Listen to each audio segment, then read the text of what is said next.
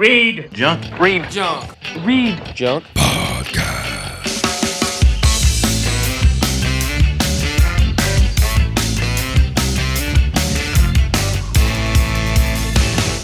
Junk Podcast with your host, my guy. Hey everybody, holy crap, it's been about 6 months since the last time I did a podcast episode. It has been a long time, since December, I think. I don't know what it was, I just wasn't feeling it. Everyone was doing a podcast these days, and I'm like, well, everyone else is doing one, why are they going to listen to me? Plus, just personal life was in the forefront. My family is growing, going to be having a new baby showing up any minute. Maybe in a couple days, maybe a couple weeks. I don't know, but baby's coming. I can't wait to meet him. Yes, I'm having another boy. Let's see what else. I got vaccinated, and I think after getting vaccinated and the whole side effects of that, which beats having COVID, but after that, I think the stress levels went down a little bit.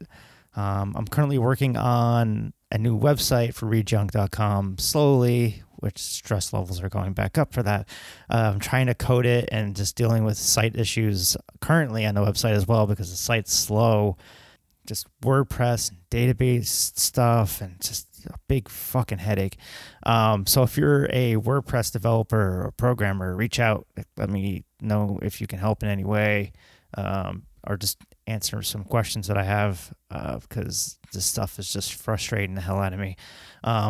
Anyway, this episode is pretty much a two-parter combined into one episode because I recorded this over 2 weeks. It's with Steve Schaefer, who worked at Moon Records for many, many years and who has been doing Duff Guide to Ska just as long. And he wrote his book last year called Duff Guide to Two-Tone, which you can get on Amazon right now. He was also a founding member of Rude Boy George, and he also put on some shows at characters in New York City called Electric Avenue, which I went and attended a lot of those as well. So we have a lot to discuss. We talk about the ska scene, we talk about Moon, obviously. We talk about the new ska scene, the new, in quotations. We talk about his old label. We talk about his little article about the Interrupters a little bit, and then we just shooting the shit for about 2 hours. It was a good, long conversation that I think you all should definitely check out. It's a lot of good stuff in here. If you haven't already, be sure to check out the site on social media. Subscribe to the podcast. It's on Spotify, Apple, Google, YouTube, all over. I switched podcast hosting to Anchor.fm. I used to have Podbean, but I was sick of paying for hosting pretty much. So we'll see how this works out. All right, here's the episode, my chat with Steve right here on the Read Junk Podcast.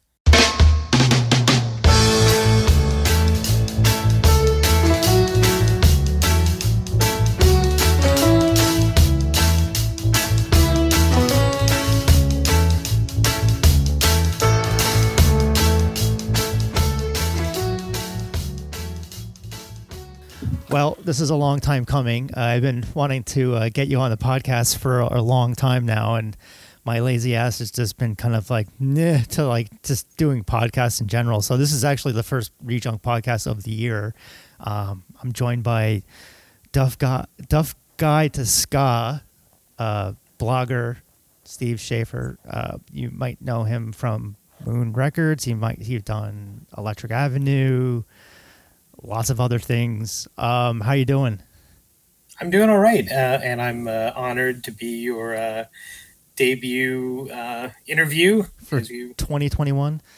Yeah, 2021. Everything's opening up again. Yes, it's kind of weird seeing daily shows and tours announced, and I'm like, wow, it's getting back to normal, and I'm like, I'm still not know if I'm there yet. Oh, it's okay. Everyone's sort of, feeling their way back to normalcy. Yeah, we could talk about that. The one thing that everyone was talking about a couple weeks ago. I'm sure you have an opinion on it, but last August I think is when your book came out, Duff Guide to Two-Tone. Yeah. So we can talk about that, I guess, right off the bat. So I still didn't get a copy because I designed the cover of it, but I never got a copy. Oh, you didn't get a copy? No. Oh, geez. I'm embarrassed. No, I it's okay. It's okay because I'm wondering, is it like print on demand? Is that how Amazon works? it's print on demand, but it looks, it's bound. It has a nice shiny cover. If I were to put a copy of it on, in a bookstore, you would not be able to tell the difference. You would think it was printed in a batch of 5,000 copies. The quality is that good. Nice. The binding is really good, and again, you would not be able to tell the difference. So, But is so it's that amazing. Yeah. but is that like a thing where it's like if someone orders it, then they print it out? Is it so? It's kind of like the way I do T Public.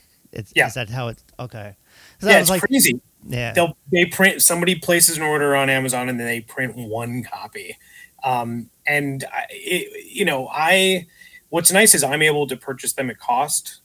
And I can order as many as I want. And actually I have, and what I've done is I've then sold them at wholesale price to several different ska related mail order services here in the US, and then over in England and in Europe. But the great thing is that it's their Amazon's cost to print a copy is $4.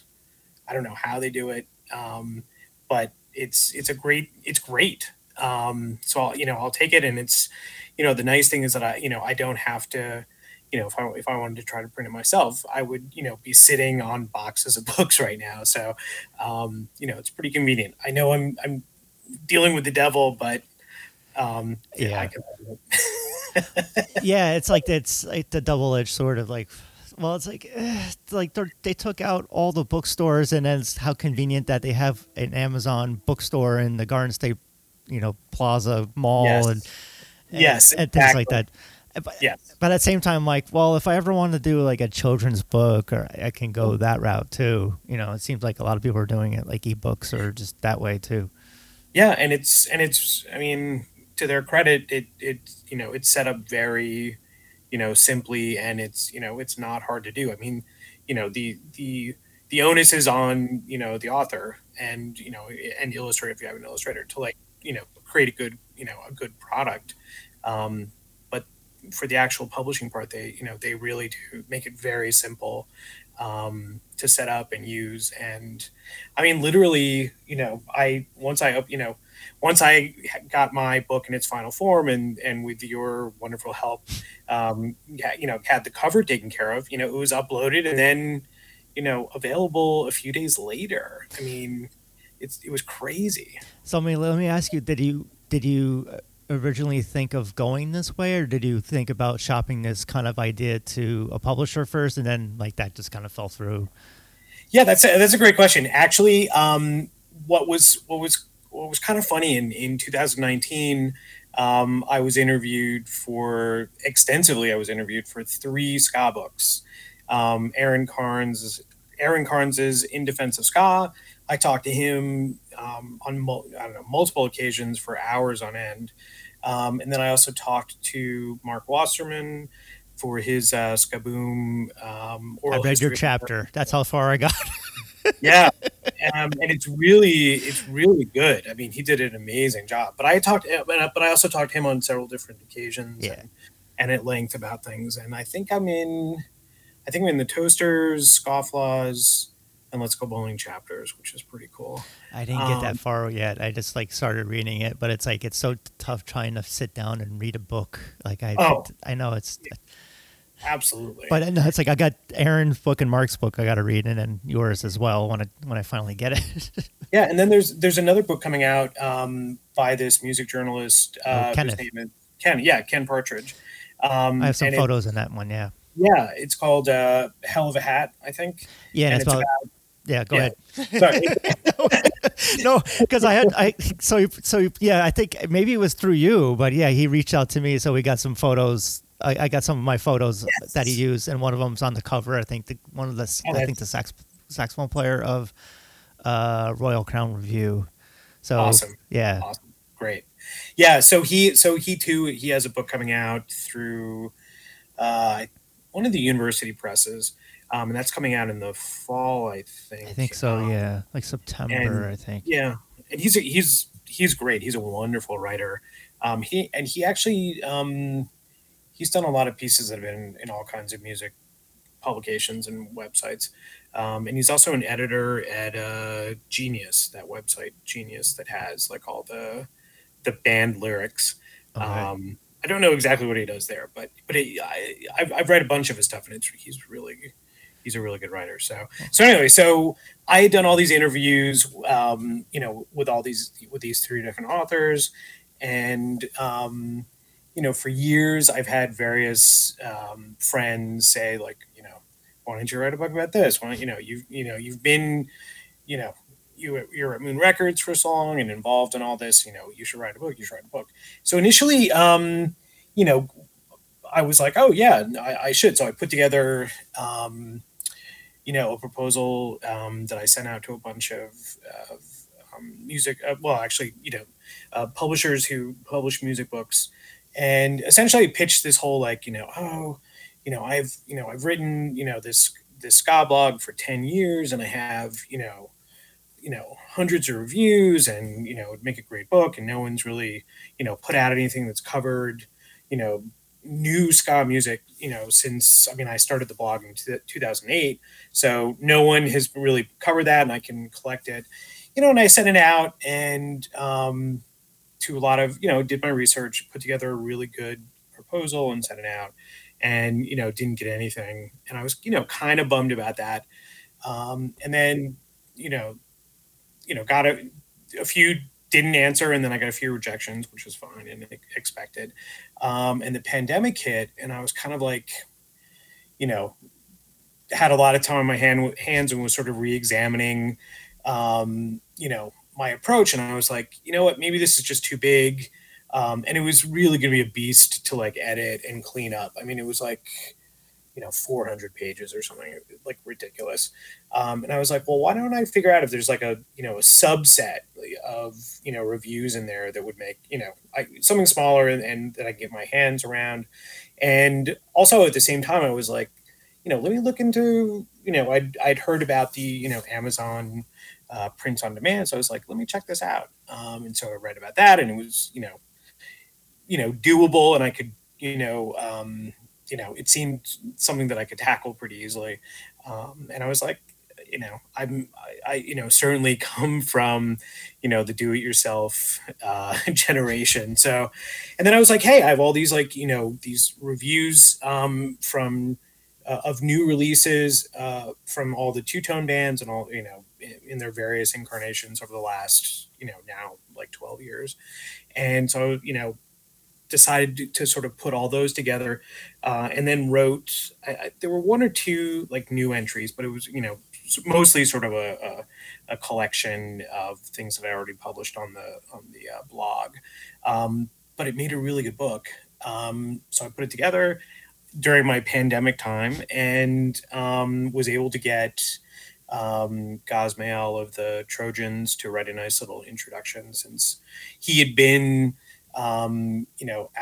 He had been there, when Two Tone was happening, and co-wrote one of the Body Snatcher songs, and, knew all the players, and, he wrote a really lovely intro, and then I got it done. And it was, and it was also, it was also sort of like, here I am, like, sharing, all this, stuff that I know about, Moon Records and the ska scene in the 90s, and et cetera, with everyone else. And I was like, you know what? I want to get a book out too. So it's sort of a little... Seems like a good time. Yeah, it was a good time, but it was also sort of like, there was something also really nice about being able to get it out before everybody else too. Because I was like, oh, firsties. Yeah, exactly. These other guys, and they're working with publishers, and that's a whole other beast. And I know, how much... I have an inkling of how much work that is, and I'm sure it's much more than I'm even aware of. So it's kind of nice to get. It was sort of like competition, a little jealousy that they were all doing this, but it was, it was nice to get it done too. Yeah, it's just to say, hey, I have a book. I'm an author now. Yeah, exactly. Nice little subtitle to your name a little bit. Looking back, do you think? Was there anything that you would have done differently? Like, would you have gone doing like rehashing reviews, or done more of like a couple chapters of like just straight up writing, or is it just reviews broken up and then kind of, or is there some type of, since I didn't read it, so I can't really. Yeah, no, yeah, that's And first of all, after this, you're going to give me your address, and I'm just going to. I'm not guilt tripping you or anything. You don't have one. Anyway, yeah. So essentially, it's broken up into sort of two main sections, and there's a chapter on each band, and it's sort of. I mean, it depends on the artist and what they're releasing, and also sort of my level of interest. But it's some reviews of new albums and singles that they had produced since 2008. And I also covered some of the more recent reissues of, the classic two-tone stuff. But then there are a couple interviews in there that I'd done. There are interviews with like Pauline Black, and also with Roddy Radiation. I think there are a couple of sort of thought pieces. And then there are also, there's a whole other sort of towards the back of a book. There's this whole chapter that I basically called two-tone adjacent bands. So yeah. So there were some weird intersections of. I had done some reviews of some of the reissues of Laurel Aitken's material from right around the two-tone era, so that was a perfect thing to put in there because it sort of it touched on that. There was a great compilation that and VP put out of sort of like all the reggae that was coming out in England in sort of like the late 70s, that was sort of overall that was popular amongst the punks. I think it was called like "Oh Babylon Up Yours" or something like that. But that was the subtitle for it. But it's a really good compilation. So I wrote about that too, and sort of the intersection of like a lot of British reggae, the punk scene, the two-tone scene, the rock against racism scene. So that there's a whole long, review / sort of feature about that. So it's sort of a combination of things. One of the great things that I was able to include too was I had tried to do a couple years ago. I tried to do this series of interviews, with Neil Davies from The Selecter, and I was able to get to him to talk to him about 2 times, but both times, like our Skype session, sort of. It would be going okay for a while, and then it would start to deteriorate, and I don't know, our connections would always, degrade into static, and he got very frustrated. I can imagine, yeah.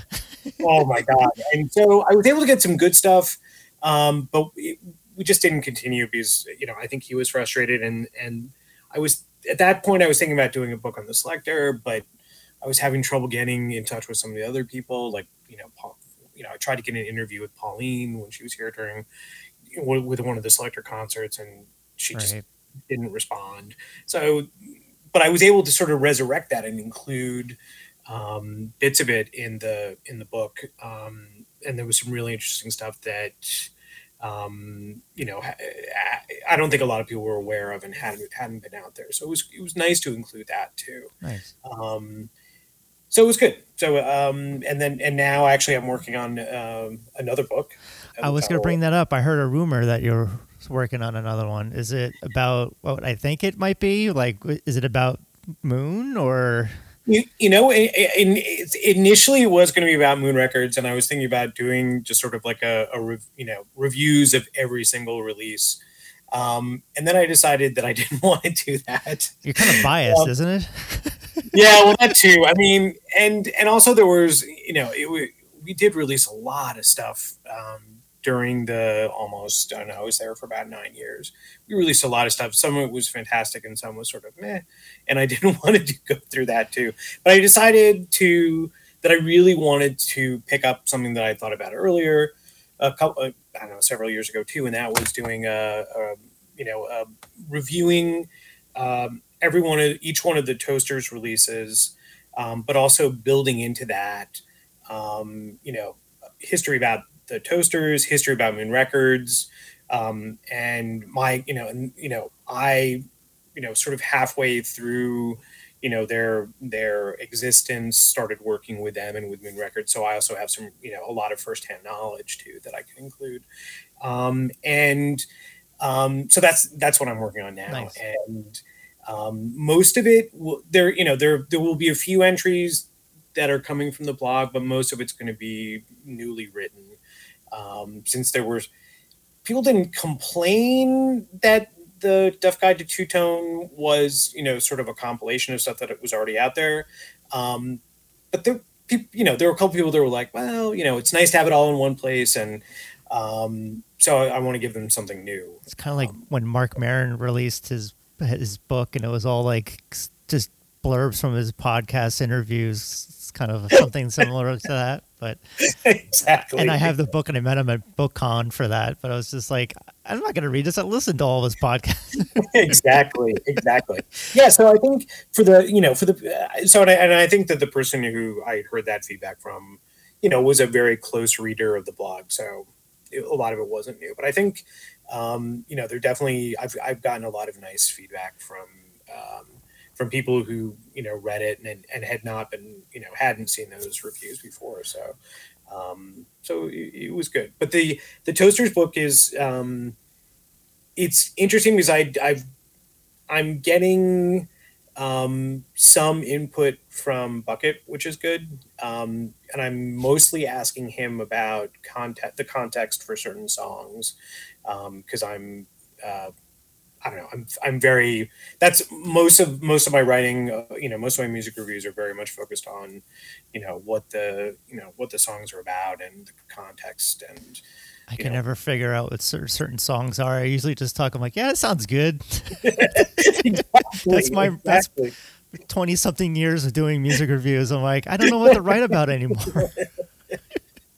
Well, it is. I mean, that's a thing too. Like what writing about music is hard. I mean, it's a totally different. I actually find it easier to write about bands that I hate. Yes. Like, right. It's just like you could just rant on about it, but it's like, especially if it's a band you love, like, and the album isn't as good, you're like, like, exactly. And then you're trying to tippy toe around things. It's just very difficult, and just, I don't know. That's why I don't do it as much. I'm like, I'd rather just do podcast interviews, but lately it's just not anything. Yeah. Well, it's interesting because in the beginning, I was doing some reviews that were pretty critical, and I got all this, like, it was kind of a drag. I got a lot of pushback. They're like, well, they're really, I know some pushback that you got, but I don't know if you wanted me to bring it up. Yeah, I got a lot of pushback. I got that pushback too. I mean, we can talk about it if you want to. Yeah. But it was interesting, and then I kind of decided, like, in general, I was like, you know what, sort of if I'm not writing about it, it either means that I don't have time to write about it, or maybe I don't think it's worth writing about, or I don't like it. Yeah. So, and I don't know. I mean, so it leaves me focused on, I'm writing about stuff that I think is really great. And I think that that's okay too. Yeah. Because it's, while it can be kind of, a dark thrill to read, someone tear something apart. It's also kind of, I know how much effort goes into, recording an album or, whatever. And it's hard. I mean, we take that approach now with Rejunk, where it's like, it's mainly me and my friend Joe that are writing. But we kind of just focus on the music that we like. And we've done the whole troll baiting thing, Adam especially. Adam, yes. Yeah, but it's like, do we want to be a satire kind of site, or do we want to like and just get traffic the wrong way, or do we want to just promote? And it's like, I've come to be friends with so many bands over the last decade, honestly, from like photography. It's just like the ska community I've grown so much with them that I don't want to hurt their feelings. So sometimes I'll focus on, I'll promote their music, but I don't want to write anything bad. Yeah. Yeah, no, I completely, I completely understand, but also, it is really true. It is such a small, it's a small scene. I mean, that's the other thing. It's like, you do get to know people, and it seems sort of particularly cruel to like, you know, tear something apart in someone I mean, it's Yeah. It's like we so spent yeah, I months think and that months on this and money and money. It's like, I'm sorry. I'm sorry. It's like, it's yeah, yeah, but it wasn't good. try better. Exactly, exactly. So it's better. I think it is better just not to, you know, not to write about it. I mean, so besides the book thing, so I mean, where did you begin as far as like your first show, and like what was your kind of? I seem to remember that you're pretty into new wave and 80s. So I mean, was that like? I mean, it still seems like your go-to type of music that you like these days. I'm like, what was like your first concert? Do you remember? First ska concert. Or just concert in general? Like, That's funny. Well, so I write about this in the introduction to the book that in the early '80s in the New York City area, there was a radio station on Long Island with the call letters WLIR that played just an amazing mix of new wave / modern rock, much of it coming from England. There's actually if you've ever watched that great Dare to Be Different documentary. that was a good documentary. Yeah. Yeah, great documentary. They actually used to have someone waiting at the airport for the latest shipment of records to come in, and then they would race off to the station and start playing the record. So but it was a really from about, I guess I started listening probably in around 81 or 82 till about 85 or 86. It was extraordinary, and you heard just some of the best new wave music around. And of course, in that mix was a fair amount of ska. Like the Two Tone stuff was all in there. The Untouchables were played. Fishbone was played. So there was I mean, I don't know if I remember it correctly, but maybe even the Toasters were played at one point too. But it was really incredible, and it turned me on to some of the most incredible bands. And but at that point, it was still sort of part of that, for me at least. It was still part of that mix of there are all these different genres of sort of like underground genres of music that were sort of like stuffed into the into the new wave category. Because if you look at it, you had like you had goth, and you had you had krautrock, you had like, and you'd have early hip hop, and you had all kinds of stuff. You had rockabilly. I mean, it was weird. It was pretty much like everything that wasn't on mainstream or top 40 radio was sort of like, if it was slightly left of center, it was, put into that category. And there was a lot of really good music in there. Yeah. And I kind of became aware of the Toasters 12-inch record, the one that became, it was first released as the Toasters and then became known as Recriminations in a repressing. And I can't remember if I picked it up or my brother picked it up. It might have been my brother, because he was always a little bit ahead of the curve than I was. But anyway, so I remember listening to it and being really sort of like, I don't know, dumbstruck's not the word, but sort of like put off a little bit at first, because I was like, this is ska music, but it's not like, it doesn't sound anything like Two Tone. But then the more I listened to it, the more I was like, wow, this is pretty great. And then had, picked up the New York Beat compilation that came out in like 86. And that had, like the Toasters and Second Step and Beat Brigade and the A Kings and the Boilers and all these sort of like, New York City ska bands. At the time I didn't know it, but they were like mostly high school bands. And, it was pretty amazing. And then, so it was sort of on my radar, and I was still not fully like a total ska freak. But then like a year or two later, started to, like I started to like pick up more stuff that was going on at Moon Records, and heard picked up New York Citizens on the Move record, and picked up, there was like an incredible compilation, the first U.S. compilation of ska bands, that was Skaface, that was also on Moon Records. And then the Toasters had, in '87, the Toasters had released Kaboom, which was incredible, and really enjoyed it. And then they released Thrill Me Up a few years later, which is the peak of sort of that era that era of the Toasters. And so, and also that era, sort of around that time, started to go to shows, and the Toasters were like unbelievable. Like the Skaboom / Thrill Me Up era Toasters was incredible live. I can only imagine. I mean, like seeing that the first time I saw the Toasters, it was, I think Cooley just left, so I just missed them by like a couple of months, and then it was Jack Ruby. But I was like, "Where's Cooley?" But it was just like that was like one of my first ska shows, and it was just like awe-inspiring. Like, what is this? Everyone's bouncing around, dancing all weird, and dressing up in plaid and checkerboard, and like, what the hell's going on?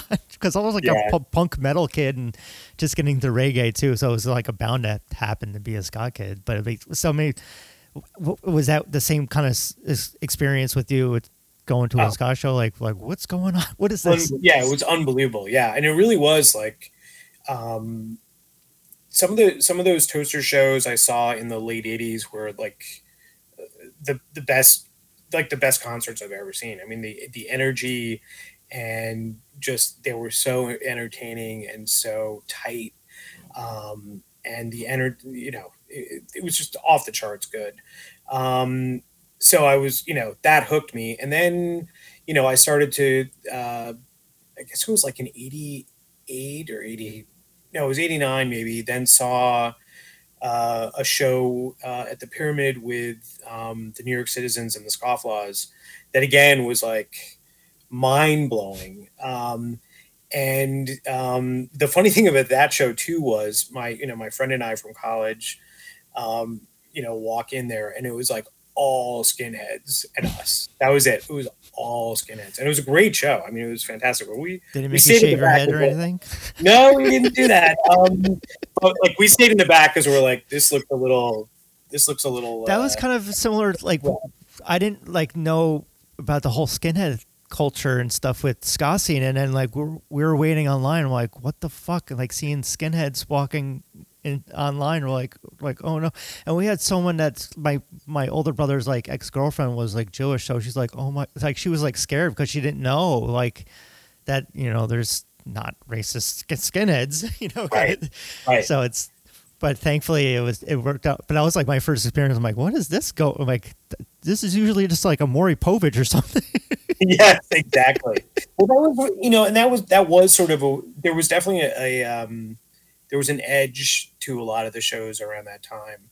And there certainly were anti-racist skinheads, but there were definitely boneheads mixed in the crowd. So it was always a little. I loved the music and loved going to see the shows, but it was always a little like, I don't know. There was an element of danger in the air, but again, it was always fine. But the other interesting thing about that time too was like in the in the '80s in New York City, particularly like in the probably like from '82 till about, oh gosh, I would say like definitely '86, '87. The hardcore scene and the ska scene, like there was a weird overlap.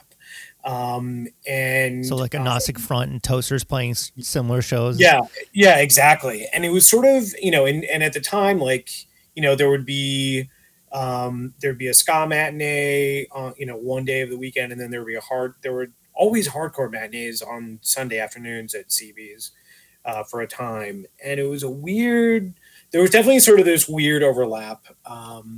And what's interesting is that that went back to to the very beginning with the Toasters, because their first rehearsal space happened to be the same place that a lot of, I think like it was like Bad Brains and Cro-Mags and who else? A couple of the other hardcore bands too.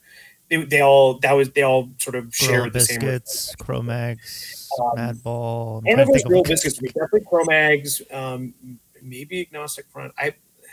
Well, it's in my new book coming out. It's in the book. It's in the Yeah, but it's really interesting. So there was already sort of like all the the musicians knew each other, and also there weren't that many places to play. There were some places along Avenue A, and then there were CBs.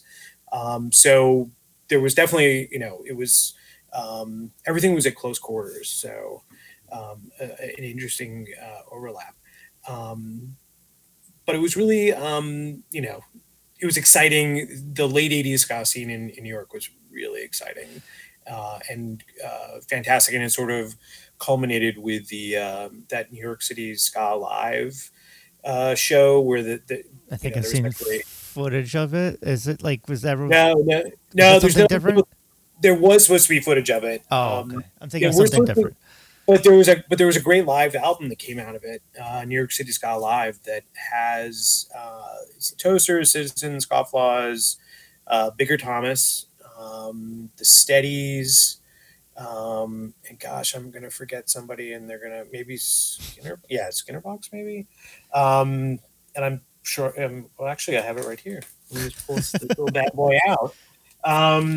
Yeah, Toasters, Citizens, Scofflaws, Skinnerbox, Gadanks, Steadies, and Bigger Thomas. And it was great. It was a great. I was actually at the show where they recorded it. Nice. But then, sort of after that, is when there was like that was sort of the peak. But then everything sort of fell out for a while until the Toasters started sort of rebuilding things in the early '90s. So, I'm like, what got you to the point where it's like I want to be involved in the scene and I want to be like, and how did like Moon Records and you in your time with that, how did that all like come to fruition? Yeah, it's sort of it's one of those interesting things. Like I started actually when I was still in college, started reviewing some of the records for our college paper, and so I reviewed the Citizens on the Move, and Scarface, and also the Untouchables, Agent 00 Soul came out around the same time.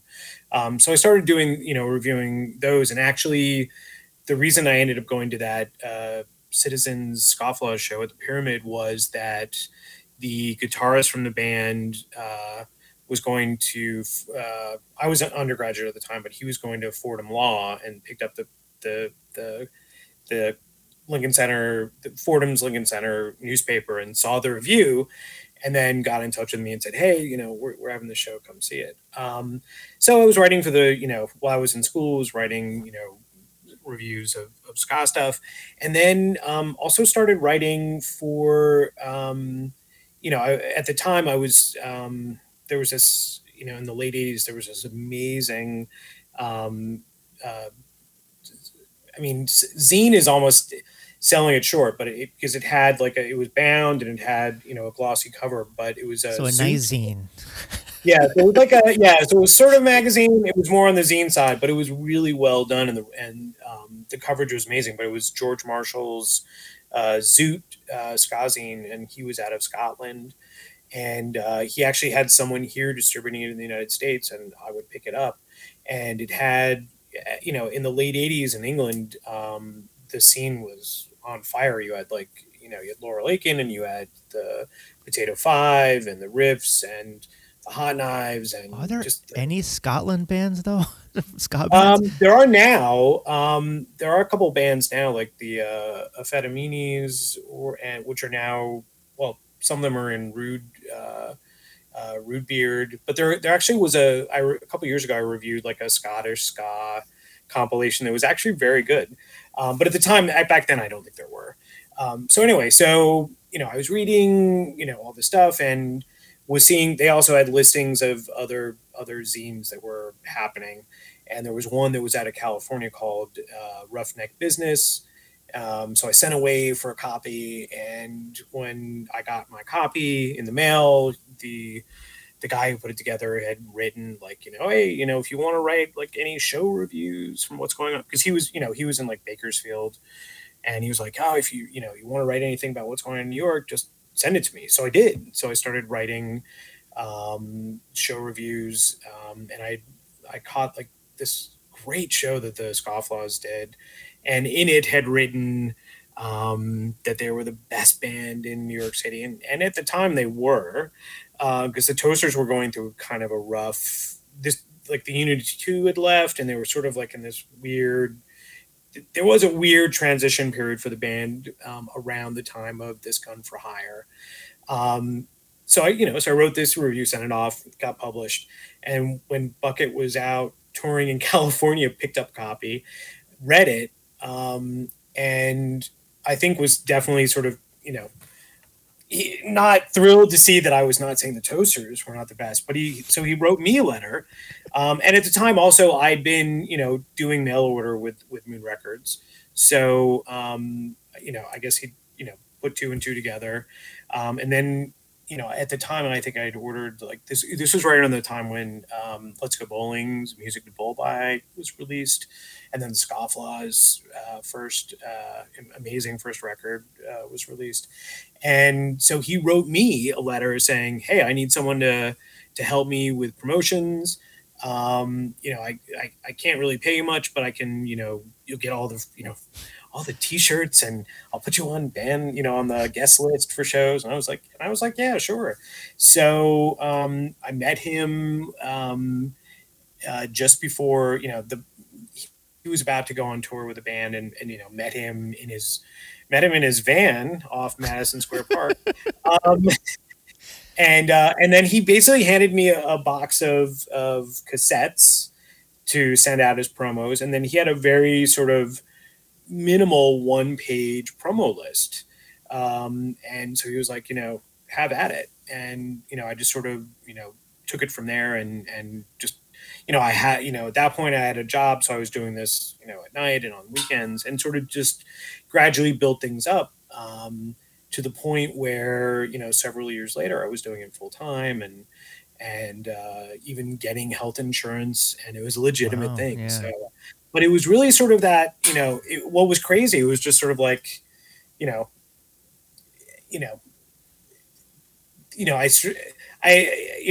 not to be grandiose about it, but sort of created this opportunity by, deciding like, oh yeah, I'm going to write for this Skazine and do some reviews. And, I'm still waiting for that job offer. Yeah, exactly. And I think around that same time too, at the same time I'd also written Bucket and said like, I see, they're at the time they were doing these great London International Ska Festivals. And I was like, why don't we do one here? Can you put one on here and have I was like, I can't fly over to England to see these amazing bands. Why don't, can you put something on here? So, so it was sort of that like, eager fan and definitely involved and wanting to, see good things happen. But it was really sort of that, sort of like, hey, let's put on a show. So, I mean, were you eventually in charge of like putting on all the ska showcases at Wetlands and all that kind of stuff? Well, basically my job evolved into, it was always, focused on promoting whatever the latest release was, and sort of, putting together for most of the time, not all the time there, but for about half the time I was there, I would put together this Gazette, which was, I love getting those. Yeah. The newsletter. Yeah. So, which was really vital again, particularly in the pre-internet and then sort of early internet era, it was so hard to come by information. So it was, so we were not only, putting out, in each Gazette, we would have, here are the latest releases, here are the bands that are going on tour. And then we'd have like news, and then we'd even have information about other non-Moon Records bands, what they were doing and interesting stuff in the ska world. So I was doing that, but I was also in charge of all of the production of all the albums. So I would be working, if the band, if we were putting together a release and the band didn't have a graphic designer to put together their album, I would I knew a bunch of graphic designers and would put them together and do that. Or sometimes the band, would come already with their artwork already taken care of. But then I would be sort of the person to shepherd the artwork and the master through, get it down to our pressing plant, get all of the, get all the proofs, back from them, get the approvals from the band, et cetera, et cetera. So I was sort of in charge of, I was in charge of all that. And I would put together the one sheets for each of the releases, which was like all the selling points and things we were going to do to promote each album. And those would be sent out to record stores and, chains and distributors, et cetera, to help sell each release. And then I also would I put together, I think in my time there, I put together something like 9 compilations. Like like a lot of the Scarmageddons. And my favorite one was Sky United, but that was sort of at the end. That came out in like, I think late 98 when things were already sort of crumbling headed downward. And then I also did things like, I would help, we actually ended up licensing a lot of our stuff to what we considered to be like sister labels.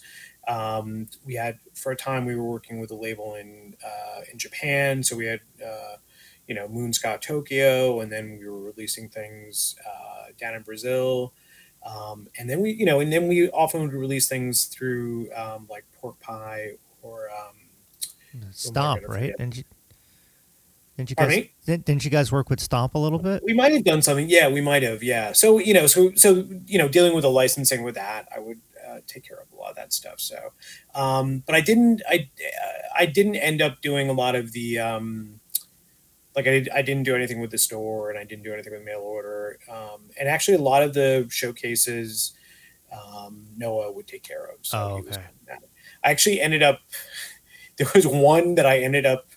That was part of like the new music seminar. Is that right? Yeah, new music seminar that I put together. That we put together a showcase for that, and Noah was out of town, so I had to MC it. And I always remember Chris Zahn, who was the booker there, like making fun of me because I was like, because Noah would like when he would introduce each band, he'd be like, "Yeah, put it together for super like I'm on I'm gonna wake up the coffee," and I was like Mr. like late night DJ like and here's exactly. So it was pretty funny, and I was like, I was sort of half terrified doing it too, but it was fun and it was a good night. But the great thing about Moon was a lot of what I did and over the years was Bucket was not, he was on the road like, 2/3 of the year, but calling in and, we would, talk frequently about stuff, but, I was not being micromanaged. There was not a set plan for everything. So it was really cool to sort of like, we figured out, somewhat by trial and error about how to do things, but it was, but that's what was kind of cool about it. And we could be sort of, innovative and wacky at times. One of the things I really enjoyed too was we were always being pitched things, and it was sort of like, and some of them were like that sounds kind of crazy, but we'll see, tell us more and we'll see where it goes. But there were times where those things really panned out in a weird way, and it was. You always had to be kind of like open to like everything because you never knew. What was the craziest pitch? Well, one of them was the and it was at the time it was not a huge thing, but it led to so many other things that it would have been terrible if we had said no. And that was doing that Bizarro USA Up All Night New Year's Eve party that we did in 1992. And it was a weird thing because they were like, okay, we're going to rent out the Palladium and, we want the Toasters are going to be one side of the stage and the Scofflaws are going to be the other side of the stage. And you're each going to play, we're going to do like we're going to do, I forget how many it was like 20 segments or more. And each band's going to play a song for a minute. And then the other bands, the Scofflaws are going to play, a song for a minute. Then we're going to switch to the Toasters and they're going to play for a song for a minute. And then we're going to go up to Gilbert Gottfried and what was her name? Rhonda Shear. Yeah. And, we're going to do this, I don't know, 20 or 30 times. And we're going to have all these ska kids dancing in between the bands. And so we're like, okay.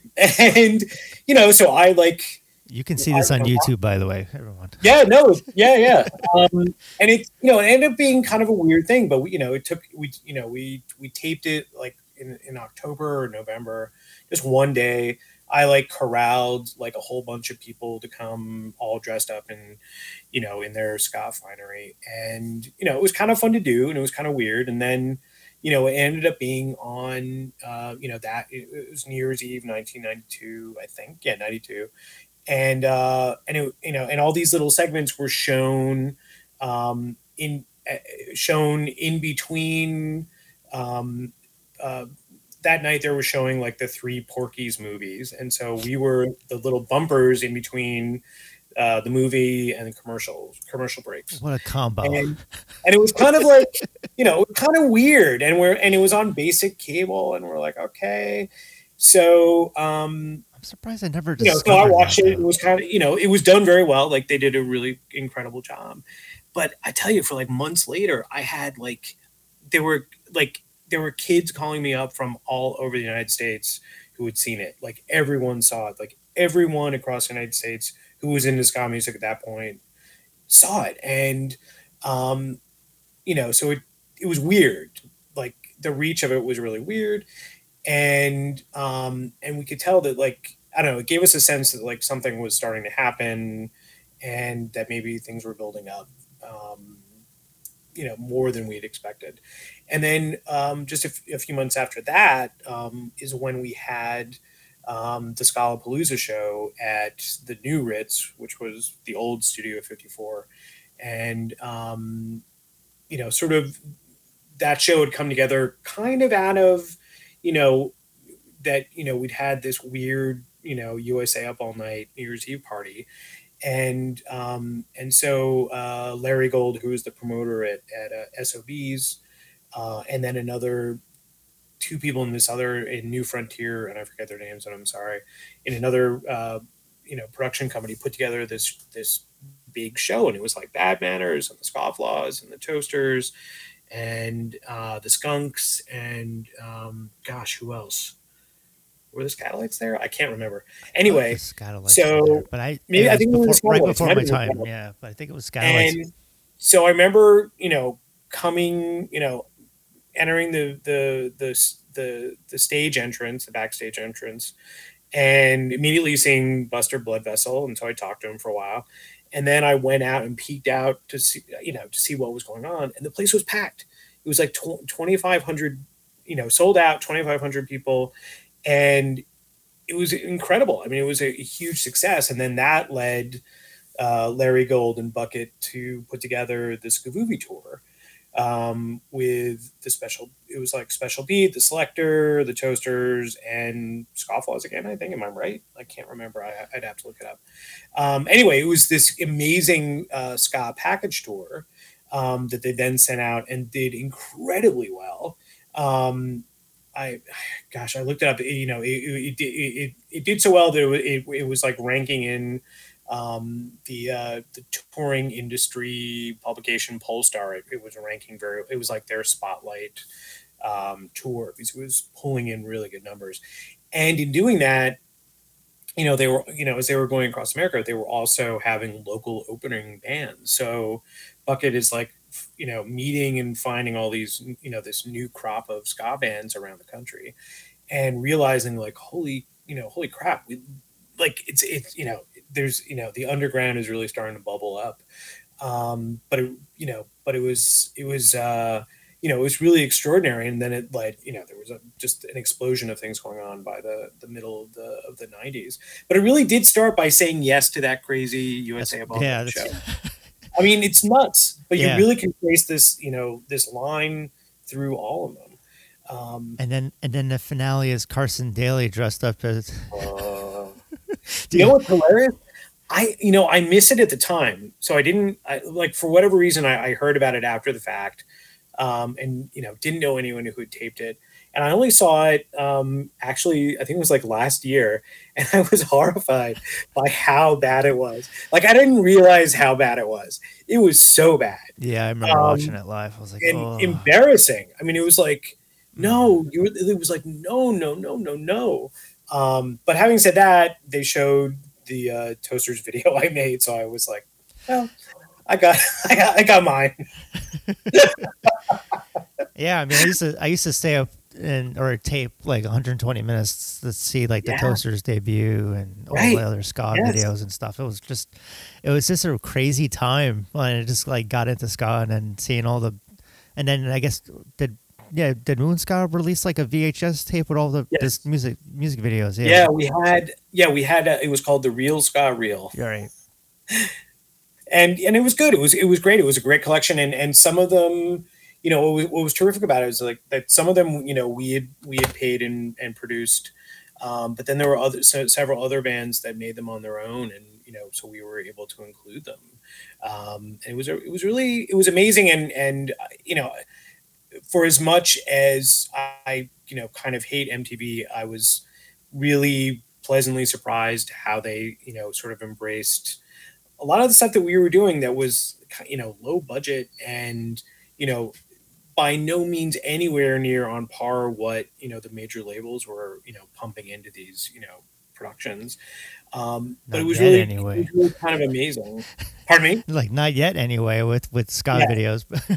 Well, yeah, exactly. But I mean, the video I made, for Two Tone Army, like that video cost me to make it was $2,500, and we got so much mileage out of that.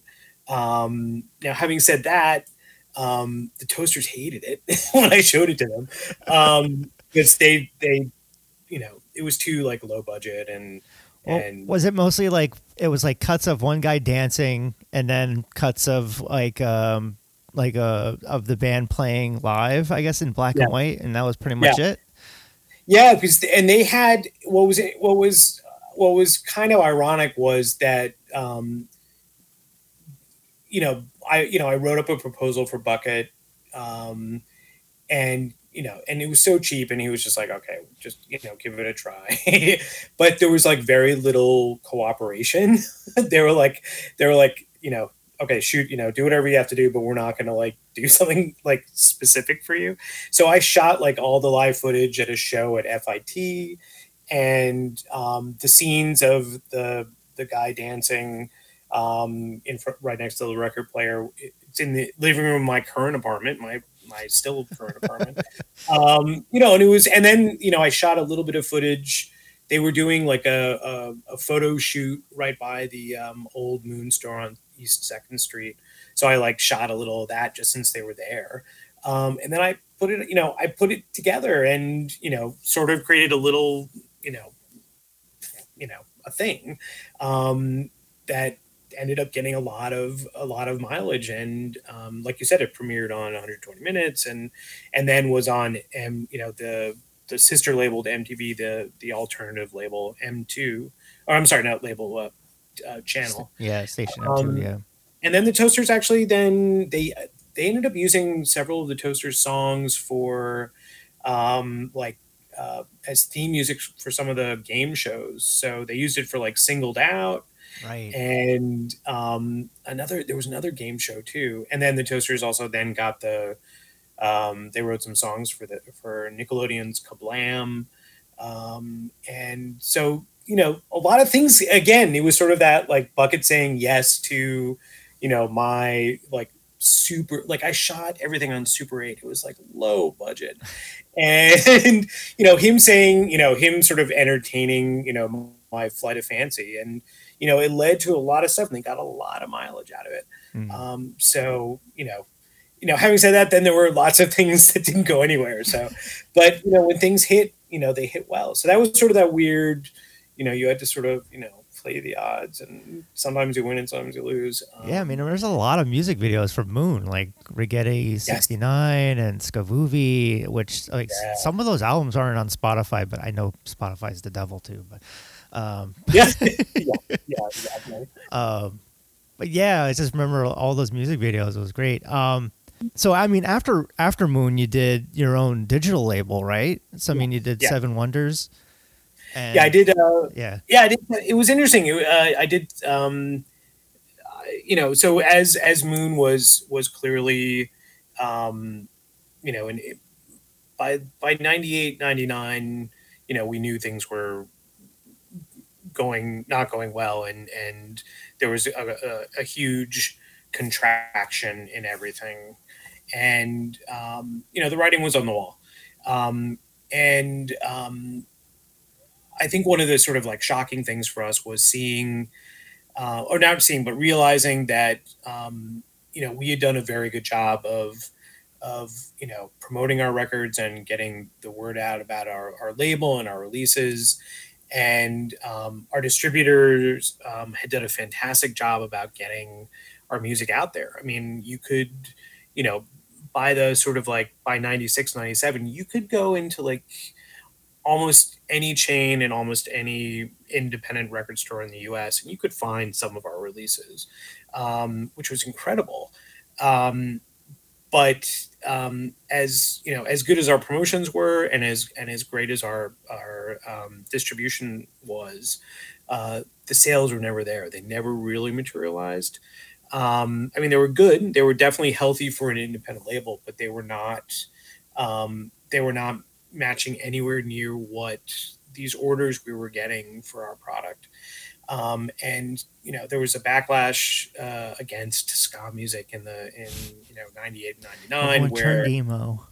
everything went, swing is the new thing, ska is out, and there were like really sort of nasty pieces about it in big publications like Billboard and Who are now covering ska again, thinking it's the latest thing that exactly it's back. Yeah, I know. I wanted to talk all about that, but I don't know if we'll get enough to get time. Well, we can do another session. I'm happy to talk about that at length too, and I definitely want to answer all your questions, so we can do a part two.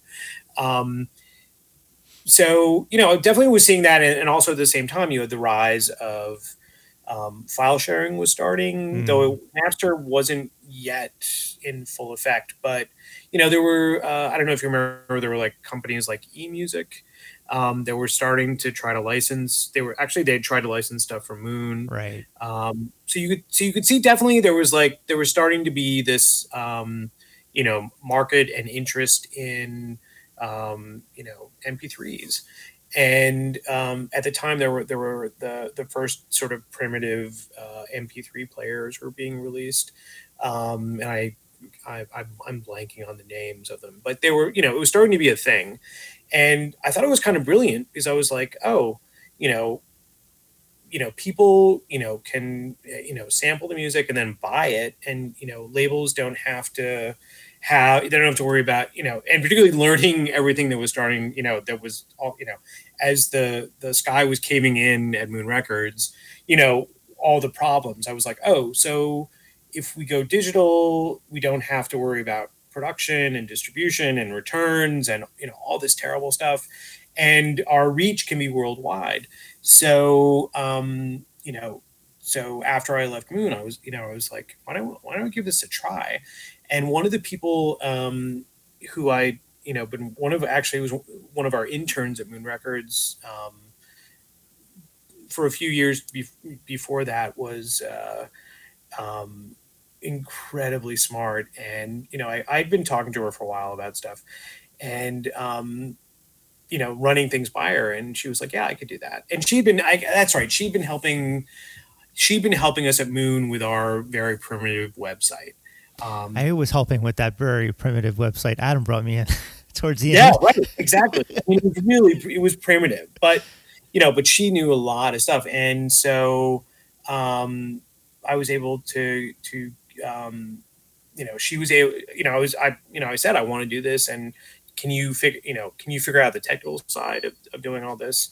And she did. And, she put together, and at the time it was really hard because you had to, um, you had to host a website, you actually had to go to a service provider and deal with them. And um, it was it was much more difficult than anything is now. You can't just go to Wix and put something together.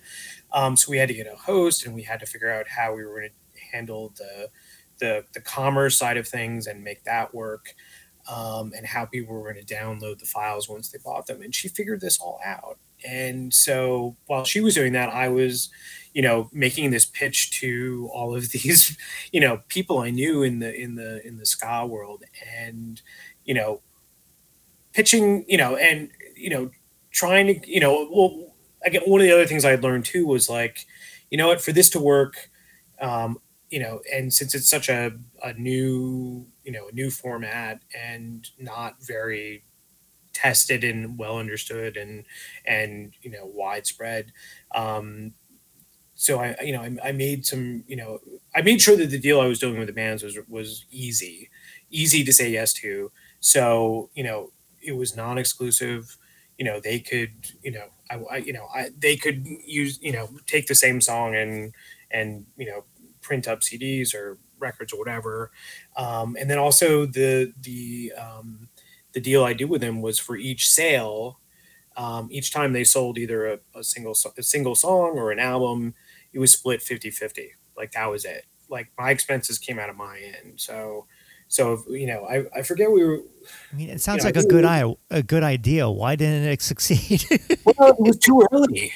I mean, and to be honest, I did end up selling. I think I had it running for about almost 2 years. But it was expensive to run, and the sales, it was just too early. Like there weren't enough people that were adopting to it, and also the ska market had like crumbled. So it was a weird time to do it, but it worked, and we did.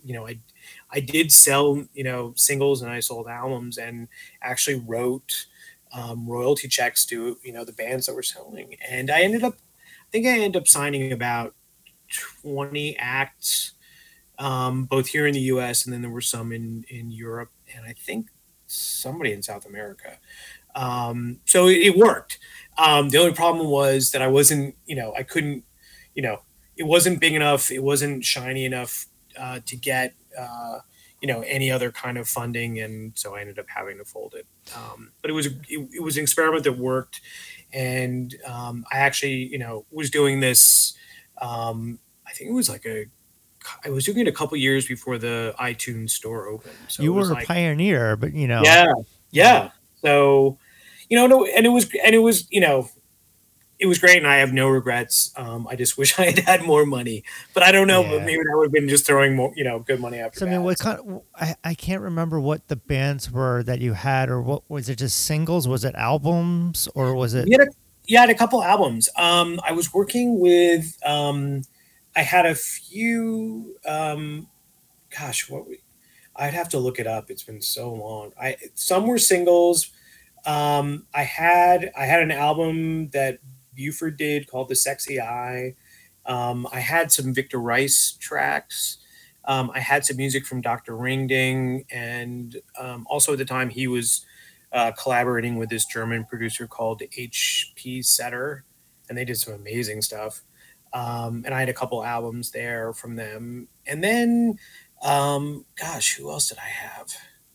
I tried to get Laurel Aitken. I was calling him like every month or so, but he wanted something, he was only interested in putting out physical product, which I totally got. And it was just nice to have an excuse to talk to him. And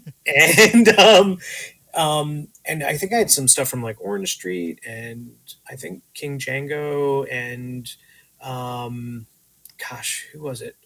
Rick Faulkner. We did some stuff that was more on the I think it was like Latin jazz. Is any of this stuff available? Like, can people find it anywhere now, or is it everything? Or is it? No, it's all long gone. I did. If you search for it on it, you can see some of the pages. There's like a, I don't know if it's still there. Archive.org. It's on the Wayback Machine. Yeah, the Wayback. Yeah. There are a couple of pages still up.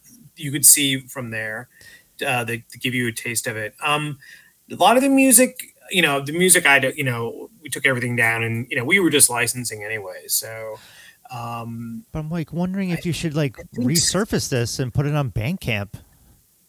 Yeah, maybe I will look into that. That's actually a really good idea. Do donations or something, or yeah. Start I bringing would it love back. to do that actually. Because it's like, yeah, I mean, you have a certain set of style of ska that you like that I think that is something that you should probably look into again, since ska is big again, apparently. That you can showcase bands that you think people need to hear. Even like Jump Up did, like they just did a free sampler on Bandcamp. So I mean, I think you should get back at it. 1 week later. I wanted to get back into the Moon stuff. Yeah. So I mean, so you did a lot of the promotional. So you didn't really handle any of like picking out the bands for the, like showcases or anything like that, or for CMJ or. Well, I mean, the one thing we did, one year we actually, I remember if it was probably it was either 95 or 96. We actually had a booth at CMJ, and gave out tons of free stuff to all these college DJs that stopped by, and that was actually the same year we had a really good showcase at Wetlands, and I think it was also the same year when I was actually hosting the showcase, which was unusual. So I think that was all the same year, if I'm remembering correctly. Okay. So it was probably 96, but it might have been 95. But it was terrific. It was really good. So I mean, like, if you had to go back to like the Wetlands was definitely like the prime spot for me for ska shows and all those Moon showcases and shows. Like, was there any particular show that stood out that was like wow, we pulled this off kind of thing, and this was a great of like Moon bands? I know like the Laurel Aiken one, I came back from like, I was at Long Beach Island. I'm like, we're gonna go see the Porkers and Laurel Aiken. That one was a highlight for me. Yeah, I would probably have to agree. I mean, Laurel Aiken was just incredible, and he was such a nice person to work with and so talented, and just it was amazing to know him off stage and then see him go up on stage and just turn it on, and what an entertainer, and just so good and so talented. But then off stage, just really, I remember, I think it must have been just before he did the in-store at Moon Records. I was walking around the neighborhood with him, and I guess we were getting something to eat or something. And it was just sort of like, I was like hanging out with my grandfather. I mean, it was like, he was so this like, I mean, that's how it felt watching him. It was like, look at his grandfather just rocking out and dancing and stuff. Yeah. I mean, he was just so, funny and kind and gentle, and just a real pleasure. And and that was always sort of the one of the hard truths, when you're dealing with a lot of different bands and artists. They may be amazing and create your favorite music, or they can be fucking assholes. And sometimes you meet them and it's terrible. And it's actually I think it's hard. It was much harder when I was at Moon, because I was just like, I was younger, and I was just not as jaded as I am now, or I don't even think that's the right word. I think now I'm just sort of more accepting that it's just, sometimes that's how it is. But back then it really kind of, it hurt to encounter people that you really looked up to and admired, and you loved their art, and they were just not nice. And it was just disappointing. So there actually have been times when I've had chances, to really interact with, musicians in the ska world and not in the ska world. And I haven't done it because I'm worried about that. Like, it's, you don't want to meet your idols. Does their feet are made of clay. So I've had my run in with doing before the concert and then this as well, of like trying to record a session before the show, and one band that was in the ska punk genre, I won't name who it is, but I think he was just on an off night, and he's like, look, we just got here, I need to find fucking food. So he was like just like hangry. But I'm like, I won't name who it is, but it kind of turns you off listening to music for a while. But I'm like, he's just in a bad mood. Right. He was having a bad night.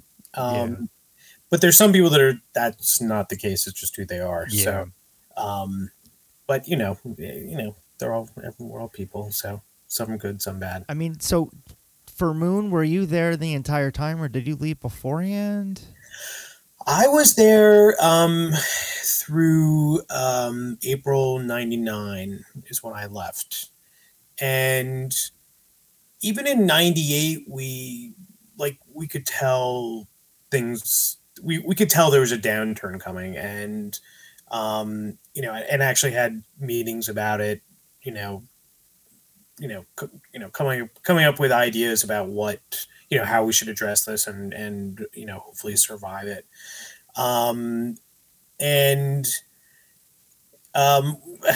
It was rough. I mean, there were a lot of, everyone involved had put a lot into it, and it was really hard to reconcile with dealing with, outside forces that, had our fate in their hands, so to speak. And, so I wish we had done more in '98 to sort of cut back and try to weather the storm. But once we got into '99, it was just the writing was on the wall. I mean, and because earlier that year I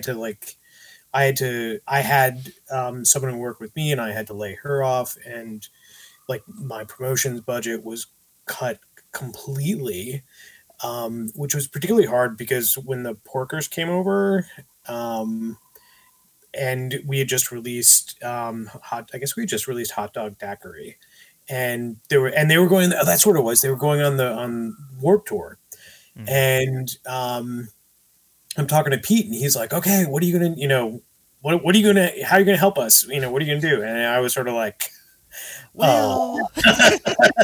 You see, things are not going so well. So it was heartbreaking just to see what was going on. But towards the end, I mean, the last couple of months, I was, not. One of the really sort of awful thing was in the East 10th Street store. We had it went back very far. So we had the front half of it was the storefront and all our display cases and et cetera. And then in the back, that's where we had the offices. So we had a storage room back there with lots of extra product. I worked out of there and had all my promo stuff back there. And by that point, just before I left, basically that whole back room, which was the same size as the front part of the store, which was pretty big, was filled with returns, boxes and boxes of returned CDs. Mm-hmm. I mean, it was brutal. And at the end, I was just like, why?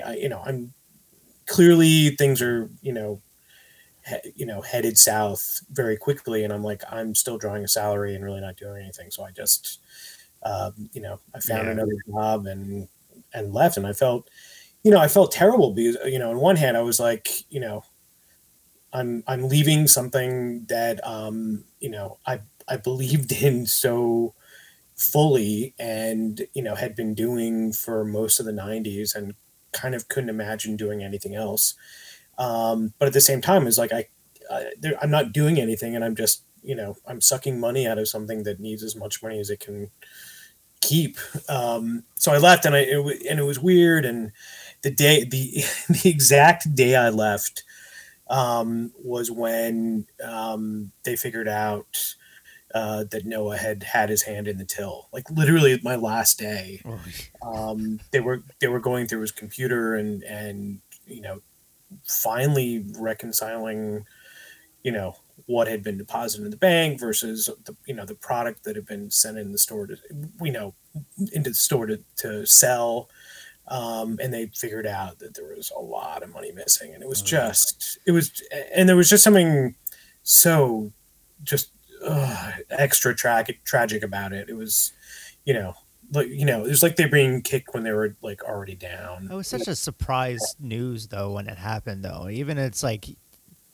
Even though with all file sharing, and then I guess Bucket recently said on John Bravo's podcast that it was more of like the distributors were just closing up shop. So I mean, I think that was the main. But you think, and a lot of people like on the what was at the time was the news groups were thinking that it was the NOAA stuff that was the reason why it closed down, or if just maybe it's all of the above. Just I mean, the file sharing it wasn't big enough at that point. I mean, it was coming, and we had actually even, I guess, like in the sometimes it was either in 98 or 99. We had actually, we were being actively courted by eMusic to license stuff to sell, and I'm trying to remember if we did. I think we did do a little bit of it. Just I don't know. I think maybe we did. But that it wasn't as huge, and just the Napster wasn't as dominant, I guess. So I'm sure there was some file sharing, but it wasn't like a year or two later when it was just everywhere and nobody was paying for anything. And the NOAA thing really hurt. From what I know of how much money was involved, it didn't sink the label. It was a lot of money, but it was more the betrayal and it was awful. I mean, particularly at that point, because, we had felt we had been, at the end of the 90s, we felt pretty beat up. And, a lot of people we had worked with collaboratively earlier in the decade, did things that weren't nice, and it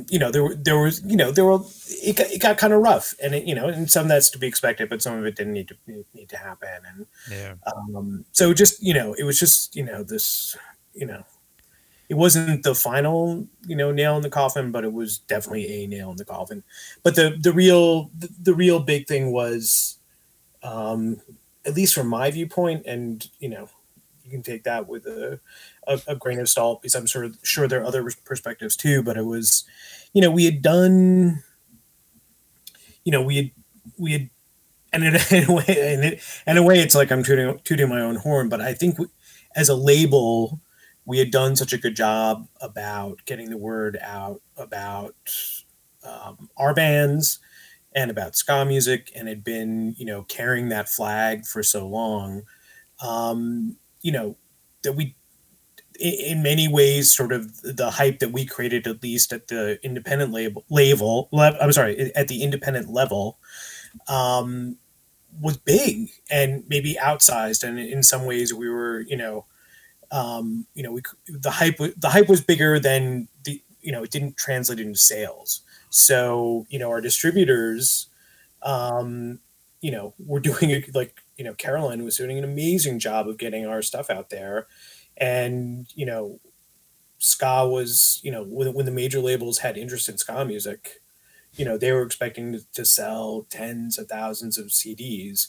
So they were ordering tons of stuff from all of our bands, and some of our bands, that was a wise thing to do. And it was, they were going to sell a lot. And there were some of our bands that, they were going to do okay, but they weren't going to sell, what was being ordered.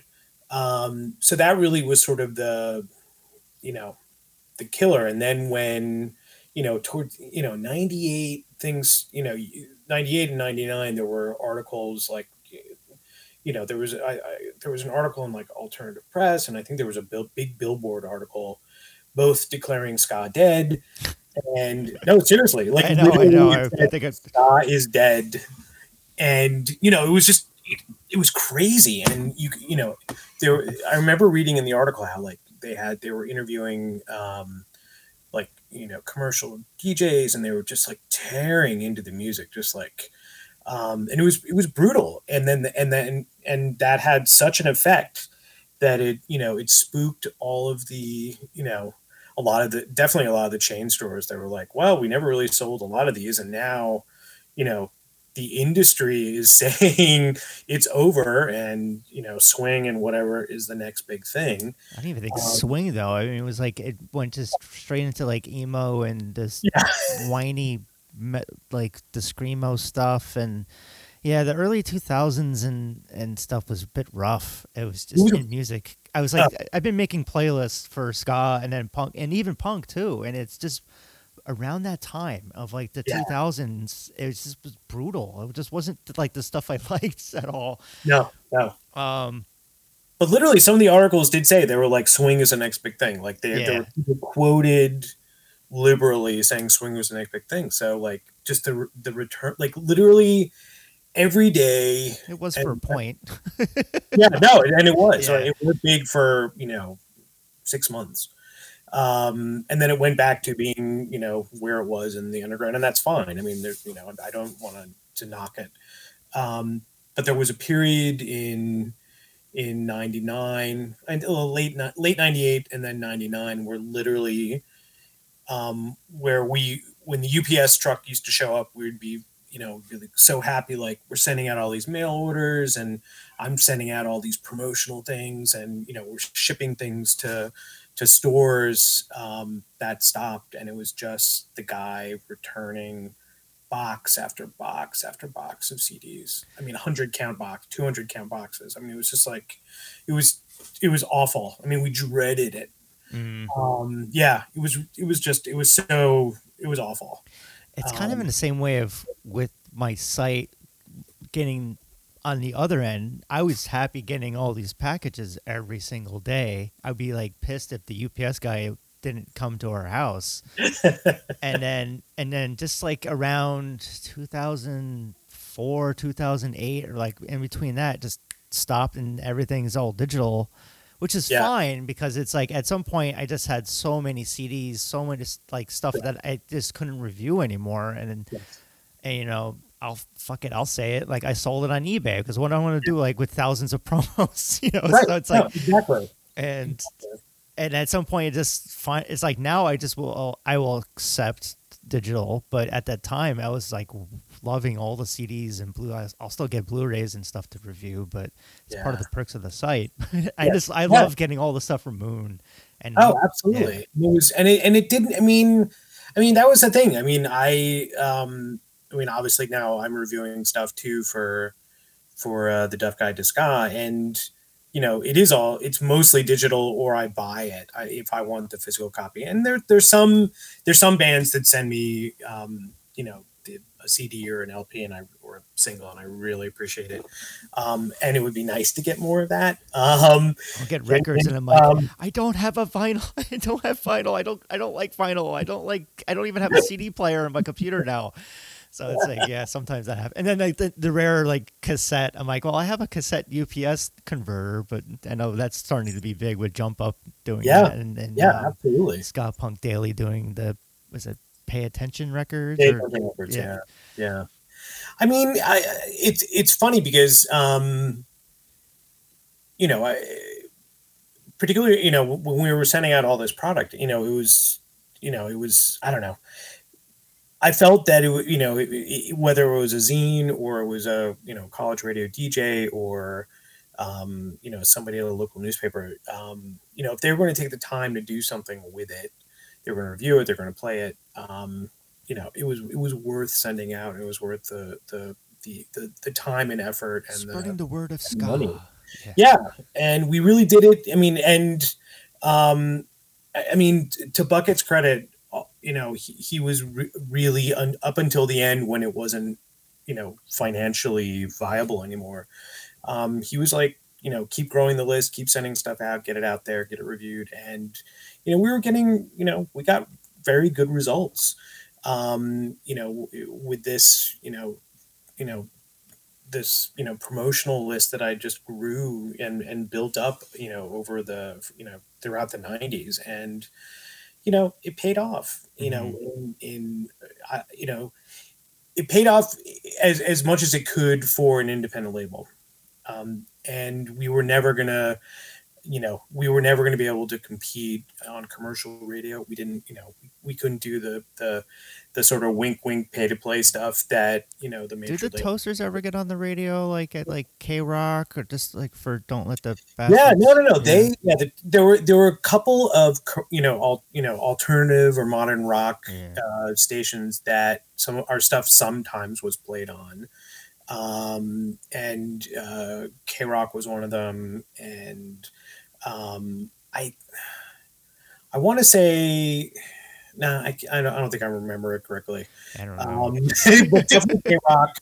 Like our stuff did really well on Radio Free Hawaii, which was actually a alternative commercial station, and that's actually how Mephiskapheles ended up going there for the first time. Because we were sending stuff to them. They were interested and they were playing ska music. So they got a copy of God Bless Satan, and like their audience like freaked out, and they actually got invited to there was some, I don't know if it was a holiday concert or something, but it was all just because of that. It was, and that's when you think of Mephistopheles, you think of holidays. Yeah, exactly. It's Santa, not Satan. But the funny thing was, a lot of stuff like that happened just because we were we paid I made sure that we were paying attention to things like who's playing ska music, who's interested in it, and if they are, let's get them on the list and let's get them send them stuff.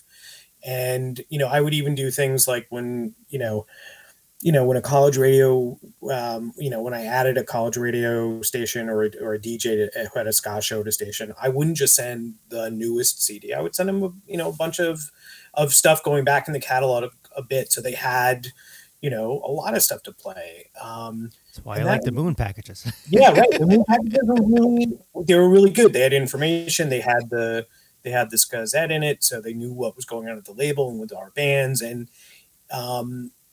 for a lot of the time, there was also information about the scene in general and what other bands are doing, and even other ska labels. So it was, we really were pushing the whole scene most of the time. We were definitely pushing our stuff. Yeah. But it really was this, trying to big up the whole scene and hope that that was reciprocated. It wasn't always, but that was our attitude, and that's what we were trying to do. Now switching gears a little bit. So I mean, after that, and then Seven Wonders, you did your Duff Guide to Ska Blog for a while, and then eventually you started with Mark Electric Avenue, right? And Characters. So you did a bunch of shows for that, right? And then you joined Rude Boy George. So right. I mean, which was first? Did you do Rude Boy George? I mean, because wasn't it one of the first shows at Electric Avenue? It was kind of around the same time. I mean, I think Electric Avenue, we started doing shows. I think I don't know. I think I definitely did a few. We both did a few shows there before Rude Boy George debuted. But that's actually the first. Is it? Yeah, it's the first place we played. We did our first show there, and it was funny because I was DJing and also making sure, that everything was like running behind the scenes, and definitely absolutely nervous about it. And so I stopped my DJ set, run over to the mic and turn it on. And then we just, went into our set, and it was great. And it was a lot of fun, and it was fantastic. Was that your first band ever? Like, yeah. So it was like a midlife crisis kind of thing. Well, it was yes, absolutely, yes. I will own up to it. But it was also, it was sort of, I'd always had this for a couple of years. This idea was just kicking around in my head, like, wouldn't it be fun to? Yeah. I love, new wave and post-punk and ska, and it would be nice to, just, do that and have a lot of fun with that. And I was just so fortunate to be able to work with such amazing people in that band. I mean, everybody was like incredible. So yeah, it was just fun. And my vision for it was more just like, hey, it was sort of the Losers Lounge. Do you know that band? They'll do like a show where they do like all Ramones, and then okay, I know, like another show where it's like all that, yeah. So I was sort of thinking it of that, and but other people wanted to do bigger and tour and do all that stuff, which I did for a while, but as a grown up wasn't able to do. I can imagine. I'm like some of the bands with people like with kids and just full-time jobs. I'm like, I don't know how you could do it. It's like you have to be really, really committed to doing it. Yeah, no, it's so hard. And it just someone's always going to be unhappy with you. Let's put it that way. Like whatever decisions you're making, someone's going to be unhappy. So, but it was great, and I had such a good time, and I'm really glad that even at this point, Rude Boy George has gone through sort of several change ups in its lineup. It's still going, and it's great, and I'm so happy for them. So it's really good. So I mean, with Electric Avenue, when was the last show? I mean, I think Characters is closed. You said, Characters closed. They were they were if that was a shitty location. Know where they were? They were Midtown. They were right around the corner from the Ed Sullivan Theater where Stephen Colbert tapes, and that's not a residential area, and so they thrived on tourists, and they thrived on people working in the neighborhood, and they couldn't because of COVID, right? I mean, it was the pandemic. Yeah, they were doing quite well before the pandemic hit. So I mean, so I mean, if you would you consider, because it seemed like it kind of pittered out a little bit with it got I mean, I did a show in 2019. It must have been that summer. Was it with the Rudy Crew and? Yeah, who was it? It was I'm trying to remember. It was Rudy Crew. It was after Radix Fest and that whole clusterfuck that I had to deal with. That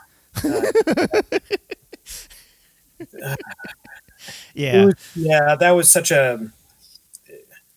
Yeah, that was a. We don't need to go. We don't need to go into it. I've already talked about it. Yeah, but yeah. So it was the wrong. I think it was the wrong venue and the wrong time of the year and wrong everything. And I just wanted the birthday party, man. yeah, exactly.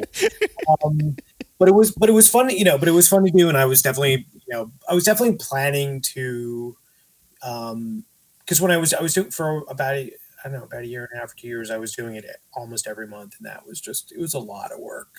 Yeah. And it was also hard because we were sort of doing the autos model of we were trying to like get people to pay, but not being. And you get drunk people from the bar coming to squeeze them. Yeah, and it was just the setup for that wasn't exactly great, and I would definitely, for most of the shows, ended up kicking in some of my own money just so I could see it, because I mean there was some people, but it wasn't like it wasn't really a huge turnout, unfortunately, which it should have been. But no, we averaged probably we were probably around, like, if it was really good, I don't know, anywhere from like 40 to like 60 or 70. We had some big shows, but yeah, but I mean, they were fun to do, and everybody who was there had a great time, and I enjoyed it, and the people who were there I remember that Chris Murray one. I was supposed to film him that day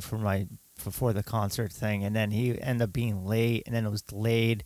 Then he didn't end up going on until like 1 or 2. I'm like, I can't believe I've been out. Like, I've never been out in New York City at 2 a.m. before. And I'm like, hopefully the PATH train gets back to Jersey City on time. And it was it was still fun, because then it was like a bunch of like bridal showers showed up, and Chris was playing with. Yeah, it was a fun, that was a great night, and I love Chris. He's fantastic. Yeah, it was really, it was nice. I remember afterwards, like trying to tell him like he was going somewhere and like he had to end up in Queens or something. I was like trying to tell him how to get there, but he is. I'm not, of course he got where he had to go, I'm sure. But, Yeah. He's a world traveler. So, but yeah, those shows were fun to do. And I was, talking with Ryan Midnight. Yeah, he's been on a few times. Yeah, I'm probably trying to do some stuff with him at Otto's when things open up, just because I love that place and it's fun. Yeah, it's where we had the Rejunk party. You right. DJ'd. Yeah. Yeah, exactly. And that's where we had the I don't know if you were there, but that's where we had the first Rude Boy George CD release party. Yes, I was there. Yeah. Yeah, was it with Scofflaws? Yeah, it was Scofflaws and Beat Brigade, and honestly, that was one of the best nights of my life. It was so good. Everybody fun. Was so good. I think I missed Beat Brigade. Were they on last or first? They were on last. Okay. Yeah. I think I had 2 shows that day, so I went to one show at the bitter end, and then I went and I'm like, okay, then I went there. We're one over here, and yeah. Yeah. But that was a really fun night, and that was like a party. Yeah. It was. I mean, what's great about that place is if it fills up, you don't need that. Well, you don't need that many people to fill it up, fill up the back room. But when it's full, it feels great, and it was just a great night. There were a lot of people there that I knew, and I don't know, it was just fun. That's honestly that's all I ever wanted, and out of that band was just like, making music, having fun, and kind of forgetting about everything else. And actually, like Jesse, the guitarist for Rude Boy George. I'm sorry, for Rude Boy George. I got the same thing. I always tripping over my words. Yeah. So he still talks about like that was like that was one of the best, even though it wasn't this huge huge show in front of thousands. He still says that was one of his favorite nights. He had such a good time. I thought the Rejunk party I thought would have been the highlight, but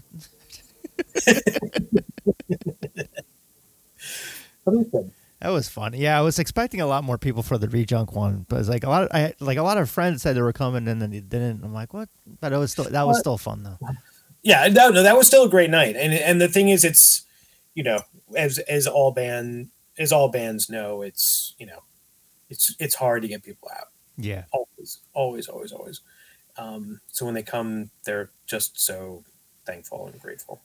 So do you want to talk about the thing that we brought up earlier, where I guess it was the Interrupters? I think you wrote an article about how it was like Amy Interrupter was right wing, and then that whole like blew up out of control.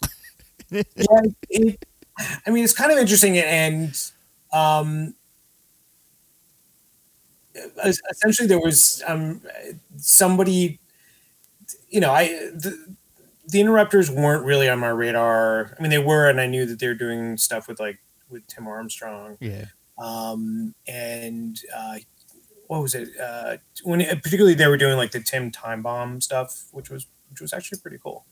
And then somebody put a bug in my ear about sort of some of the background with Amy Interrupter, and I don't want to make this into like some sort of no, I don't want to like rehash it, but I was just like, but essentially there was like he was the person who told me sort of some of the background and pointed me in certain directions, and I was just like,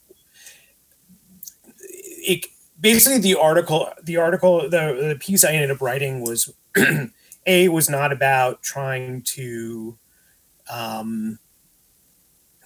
now we would say cancel them. This was back in 2014, but essentially just like this is weird. And I thought I was kind of messaging. I guess it was the messaging, and they were like, oh yeah, because they were all like the messaging that I was hearing at the time about the band was like, oh, they're carrying on the two-tone tradition and da da da. And then I'm like, but you're on Alex Jones, and you were promoting Ron Paul, who has really kind of a lot of racist stuff going on there. And it was just, it kind of, you know, and I will, you know, be out there that I think libertarianism is ridiculous, and it's this selfish, like ludicrous, you know, ideology, like, oh, we're going to just, I don't know, fend for ourselves type thing. And I'm like, no. And so, yeah, the racism, you had that sort of, you know, screw everybody else, I'm going to be selfish attitude. And then sort of this, like, but we're carrying on this two-tone tradition. And so I was sort of like, you know, but that's not what two-tone was about. And it was about, you know, being anti-racist and calling out racists and not being, you know, not accepting that, and certainly not, you know, writing songs for candidates who are racist. So I mean, like when you wrote the article, though, I mean, like how long did it take for it to kind of blow up and get into the band's ear? Not long, not long. I heard pretty soon afterwards from them, and you know, they reached out to me and they were upset, and in some ways, I think I think they, you know, and I can see from their viewpoint that they felt it was, you know, a really sort of full on attack, and it was more about like, you know, this is, you know, what had been going on and what they were trying to associate themselves with was not compatible. Mm-hmm. And, you know, and I didn't say don't buy their stuff. I just said, like, you should be aware of, like, people out there, like, you know your product. That was the name of the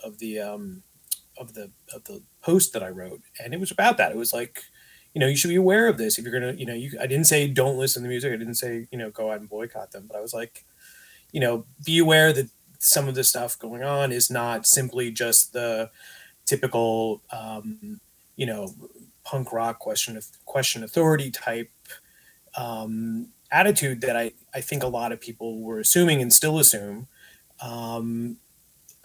So, you know, I was like, you know, you should know what's going on. And, you know, and I'm sure there was stuff I didn't get 100% right and maybe didn't, you know, represent completely. And that's why when one of the members of the band said that they wanted to, you know, sort of provide a counterpoint to what I wrote, I was like, yeah, sure. Mm-hmm. And there were tons and tons and tons of comments on that particular posting.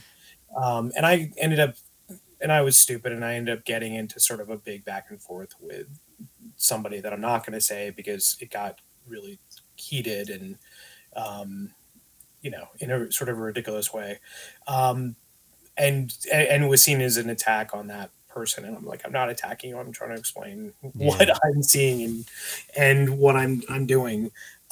So, I mean, you know, and I actually ended up, fairly recently. So it was up, you know, for, you know, from 2014 till just recently. And I actually ended up taking it down because somebody, I don't know, there's somebody who I got another comment because I've still been getting comments. I still get comments from, or like people. That's like the most popular thing is like the things that I don't want them to be, you know? Yeah, exactly. So I got this one kind of very thoughtful comment saying, you know, agreeing with what I'd been, you know, what I'd written for the time. So, but then, you know, the commenter pointed out, like, you know, they have, you know, they'd been supportive of Black Lives Matter and had done all this, you know, they had done things that were much more, you know, positive. And the commenter was basically like saying, like, you know, can't people change and be, you know, not forever sort of frozen in one moment of their lives. And I was like, you know what, you're right. You know, this is out there. It's been out there. And actually, I don't think a lot of people saw this, but there was, because it was behind a paywall, but sometime in like 2020, there was an article.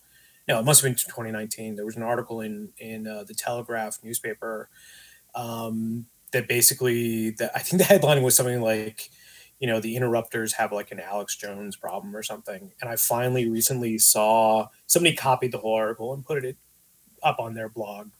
and so I was able to read it, um, and it was actually a really whoever whoever wrote the article was a really it was a fair article to them, and pointed out like back then Amy had done these I think I read that. Yeah. Alex Jones a bunch and did the Ron Paul stuff. But the reviewer the journalist basically said like things were great and they were getting along, and then he brought it up and he was like the temperature in the room dropped and it was just like everyone all looked at each other, and to Amy's credit, had said, what, we disown all that, we were wrong, or she was wrong. Mm-hmm. I forget exactly how it was phrased, and I don't want to put words in anyone's mouth, but basically saying, it was wrong, we apologize, so, and I do think that, people, if people, I think people obviously have the capacity to grow and evolve, and, So with that said, do you think you like the band now? Or some songs at least? I mean, I don't want to. I mean, it's not your thing. I think they're not my thing, and I absolutely get why people like them, and I don't, I'm not huge on the ska punk tip. It's just not my thing. Mm-hmm. But again, I objectively, I see why people like them, and that's totally fine. It's kind of a good segue to the last part, I guess I wanted to talk about. Yeah, it was with that ska's back, and I feel like they are the kings and queens of. It's fascinating. So it never went away. And it's weird in that. So obviously we're talking about, Aaron Carn's book In Defense of Ska, which I reviewed, and I think it's a great book, and it's very funny, and it definitely has some very insightful. Well, I wasn't really particular mentioning him though. I mean, I was just I feel like everyone. I think a lot of the ska bands that are on Bad Time Records and other are just like rephrasing it to new tone or new wave. I'm like, no, that's taken already. And exactly. and I agree with you, but I think his book though became as his book sort of, and particularly because it's a really interesting book because it's part like. How it's a love note to Skanking Pickle, like the first ska band that he got into and absolutely loves, and then it's also part sort of like the ska punk band he was in the early 90s was Flat Planet, so it's sort of like some of their crazy road stories and stuff like that, and then it covers some sort of like modern ska bands, like some Toaster stuff, some Let's Go Bowling stuff, but a lot of it's really focused on the ska punk bands, which is fine. That's his thing and that's what he loves, and a lot of stuff in California. And so he's done an amazing, and because he's a music journalist who has written for like indie alternative weeklies, but also like national publications. He's got some really good connections, and a lot of he was able to get a lot of articles and sort of features about his book that also immediately sort of latched on to the stuff that was going on with Bad Time Records, which again is great. I'm happy for them. I'm happy for all the bands on that label, and I'm happy for that aspect of the ska world. But it was sort of like you got into some very lazy journalism, because then we were, you were saying them, there were like dozens of these pieces where it was the same thing, like ska's back, but it's only, this label, these bands. And it was sort of like, whoa, wait, there are all these other, there's a lot more going on that needs to be. And it's all the big like websites that don't usually talk about ska that are saying that it's back. It's like it's never fucking left. I've covered it for 25 years almost now, and like it's always been around. And I get some of the bands trying to rephrase it but I think of it more as you're a Moon band or you're an Asian Man Records band. Like I associate, like if I know the label, I will go look up the other bands and see if that's my cup of tea. You know, that's how it was back in the day. I don't know how. I mean, it's kind of different now with the label structure because, like, look at Epitaph or other bands. Like, they have so many variety of bands. So it's not just like a ska label. So I mean, with what Ska Punk Daily and Jump Up are doing right now with the pay, that's just gonna be ska. So at least it's like it's ska. And the same thing with Bad Time Records. It's like it's just gonna be strictly ska punk. Right. Which is good. And I like that. Yeah, and I think we were discussing this the other day, like on social media, just about how it kind of has that feel of the late '90s. We're not going to name names of bands, but it just feels like there is a lot of like saturation of the same style that's getting noticed. I guess is which is okay, but at the same time, it's okay in a sense that I think. Make you explore the other bands out there, right? At the same time, it's like the same shit over and over again. But exactly. Now I have to say, I'd been really kind of a little bent out of shape because, like Brooklyn Vegan had been. It seemed like there was just sort of this direct line from like Bad Time Records into Brooklyn Vegan, and I was getting kind of like tired. It was like that's all they were covering was ska music. But then they did. Did you see this the other day? They did an interview with Mark Wasserman about his book. Yeah, it was one of the few things I clicked on their site because it's just the one the guy that does all the ska stuff. Like it's just every day I'm seeing BV doing ska stuff, and I'm like, yeah, you guys were making fun of this shit about 10 years ago. So I'm like, I know like Andrew is writing it now, and he's being the ska prophet on that site, but. I don't know. There's some sites out there that just the snobbery is unreal. But yes, well, no, I did. I no. Having said that, I did feel. At least I was like, oh yes, you're covering something else. But Mark did. Yeah, Mark did a good job. Yeah, and that was and I was really happy for him. And what's going to be nice is that his book is going to be sort of this corrective to. Everyone thinking there's sort of one narrative. No, there are a lot of narratives and there are a lot of different things going on. And pretty much, all of the bands in his book are like, ska punk was, it hadn't been invented yet because he's covering stuff before all that, before Operation Ivy, before the Bosstones, and, it was, as the title says, the birth of the American ska scene. Yeah. So, which is really good. So I'm happy that that's out there and it's going to, get a big push, and, present, oh no, there's other stuff going on. So, and I gotta plug in that interview too. So I was happy. Yeah. So, I mean, like, so since you're kind of the ska punk stuff of today isn't your cup of tea, I guess. But I mean, so what are some bands that you think other people should be listening to that you've recently reviewed on Duff Guide? Oh, God, they're like rock. I know it's like I've been like more going towards like rock steady, like Yes.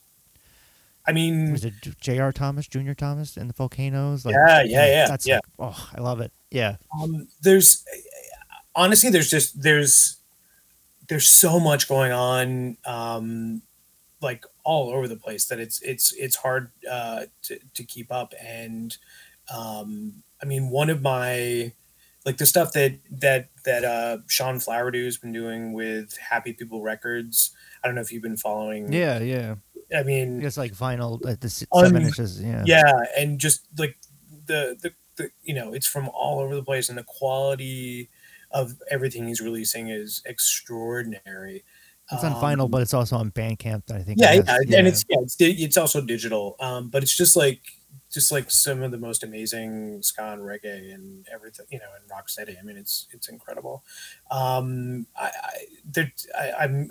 feel silly just sort of like blanking out, but there's just so much.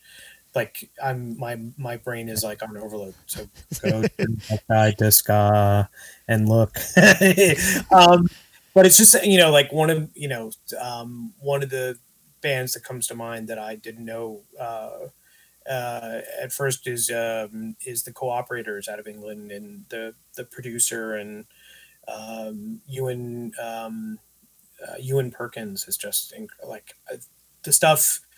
the stuff he's been doing with a whole bunch of people like Joe York, who sings in this falsetto, very much like Junior Mervin and the Heptones. Is just and the Congos is like unbelievable. The stuff that they're and writing, they're writing. Is it like Rocksteady? Like no, actually that stuff is it's the stuff with the Cooperators is a mix of like there's definitely a mix of like ska, rocksteady, and reggae and dub, and it's all amazing.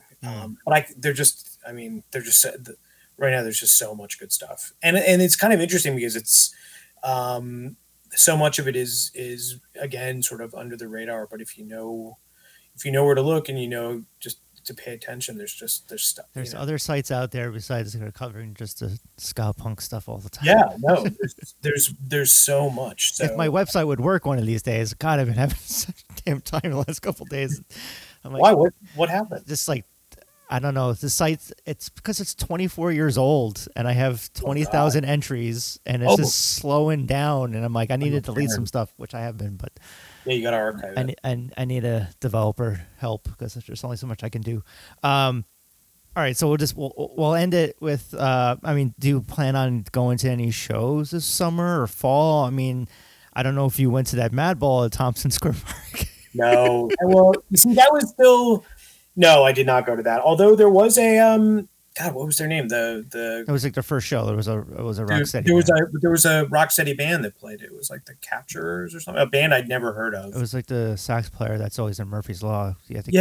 So they had I watched one of the videos and they were actually really good. But I was like, Ryan went to that. I was like, and my downstairs neighbor went to it. I was talking to him about it. He's like, yeah, there was about 20% of people wearing masks. This is before like the CDC changed things up. But I'm still like, I don't know. I'm still kind of weary. Like it looked COVIDy. Yeah, it was not.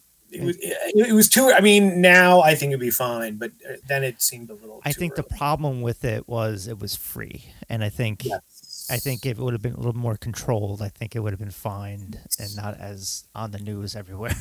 Yeah. No. Well, I think didn't they end up like sort of like inadvertently screwing over a lot of other free events and stuff. Shows that were supposed to happen in Tompkins Square.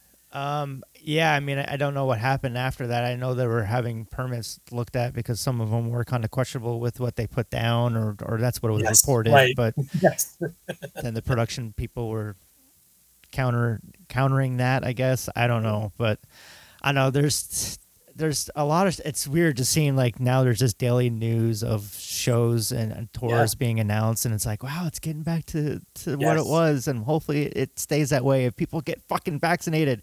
Yeah, exactly. I mean, I am fully vaccinated. I am ready. I'm ready to go to shows and perfectly comfortable, and all the. All the science and all the the CDC guidance is that, you're vaccinated, you're protected. And, it's the people who are unvaccinated who are going to be sneaking in and not wearing masks. They're going to be a risk. And it's, just get the shot out, everybody. Yeah, I'm wondering if they'll do like temperature checks at the venues or like things like that. Maybe you'll have to, like a month ago, my son went up to a Yankees game and had to show his CDC vaccination to get in. So I don't know if that's going to be legal though. I mean, it's as much as you think it makes sense. That's like you're vaccinated, you can come in. Yeah, right. I mean, it does. I mean, honestly, it's a matter of public health. I mean, but it's also like, come on, like just everybody should just do it. I find it some people that I know that they're like hesitant to get it or they just question it. I'm like, you've done so much drugs, you smoke cigarettes, and this is the shit that you're worried about. Yeah, no, it's true, You right? drink alcohol, like I'm straight edge still, so it's like you do all this other shit, and this is the thing you're fucking worried about. I don't know. It's people are fucking morons. You're getting pills and you're smoking things out of like little glassine bags. Like you don't know where that came from. Yeah, This has been tested at least. So like I've seen you get handed things at shows before and smoke it, and exactly, and you don't you want have to. no idea what's in there. Yeah, it's interesting, but yeah, I'm absolutely ready for shows and. I know, I was looking up Genesis and MSG, but I was like $400 for a ticket. I was like, oh my god, for like the boonies. I was like, no, geez. to see Phil Collins sitting in a chair. It's like I was kind of doing like go to see it from my dad, like because that was one of his bands. But then he would say that they're fucking sellouts, you know, when they. when it got popular, he liked the Genesis of the Peter Gabriel years area, and that's like I like the Phil Collins. So it's like that was more of the pop.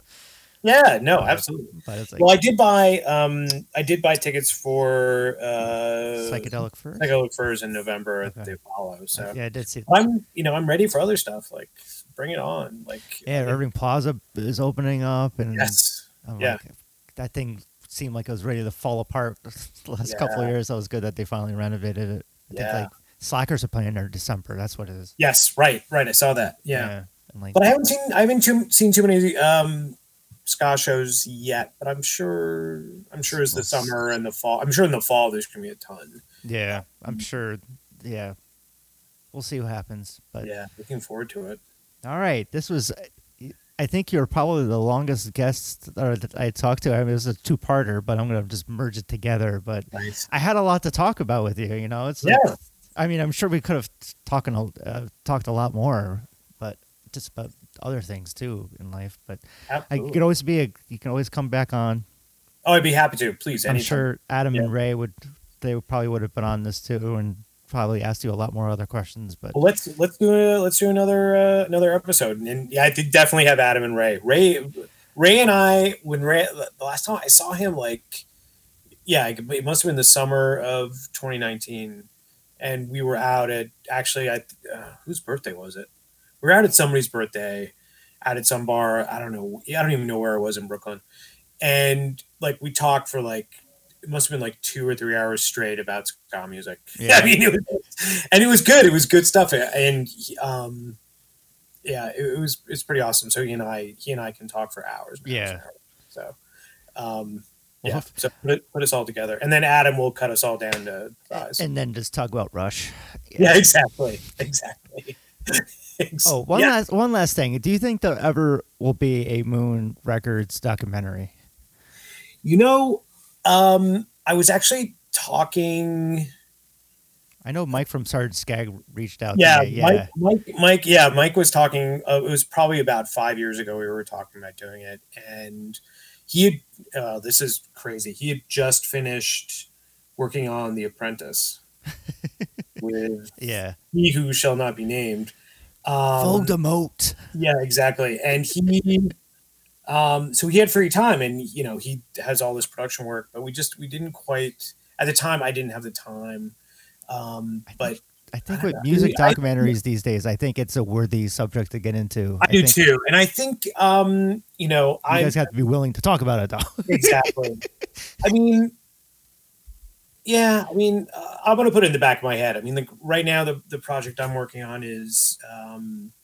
I don't know if we mentioned it the last time that I'm writing the book about. Yeah, we did that in the beginning. Yeah. So, I mean, maybe that can. Let me get that done, and that might be the project after it to sort of come up with something interesting. And I mean, it's funny because I've been sort of reluctant to do a whole Moon Records thing just because it's so big and so.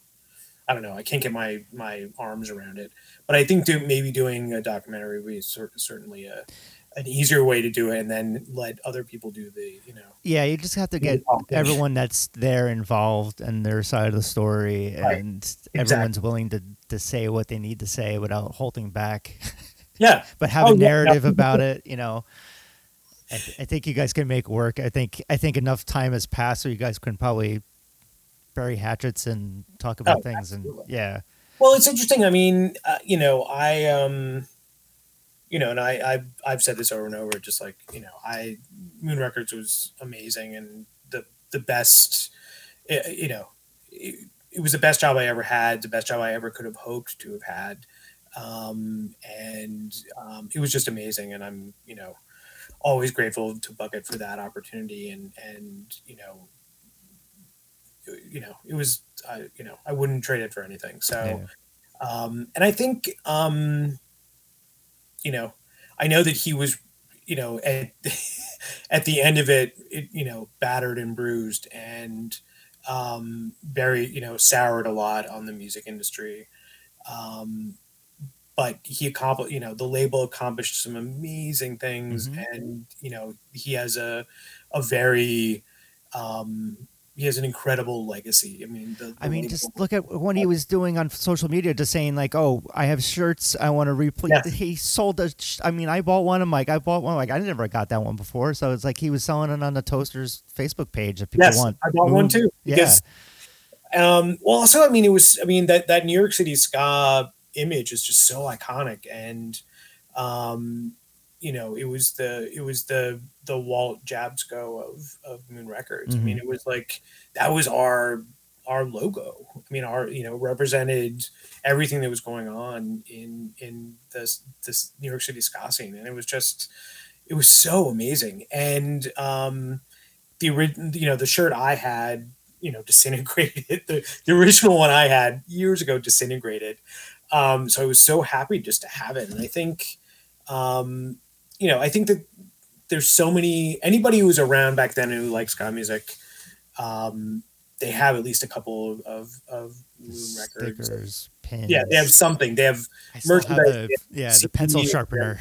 Yeah, exactly. They have stuff. And, they had at least one band, if not many, that they liked on that label. And it was a big part of a lot of people's lives, and there's the legacy is a good one and still strong, and I would like, I'm really glad that Bucket was doing that, and also brought back some of the other the other logos, and is selling some of this stuff. There's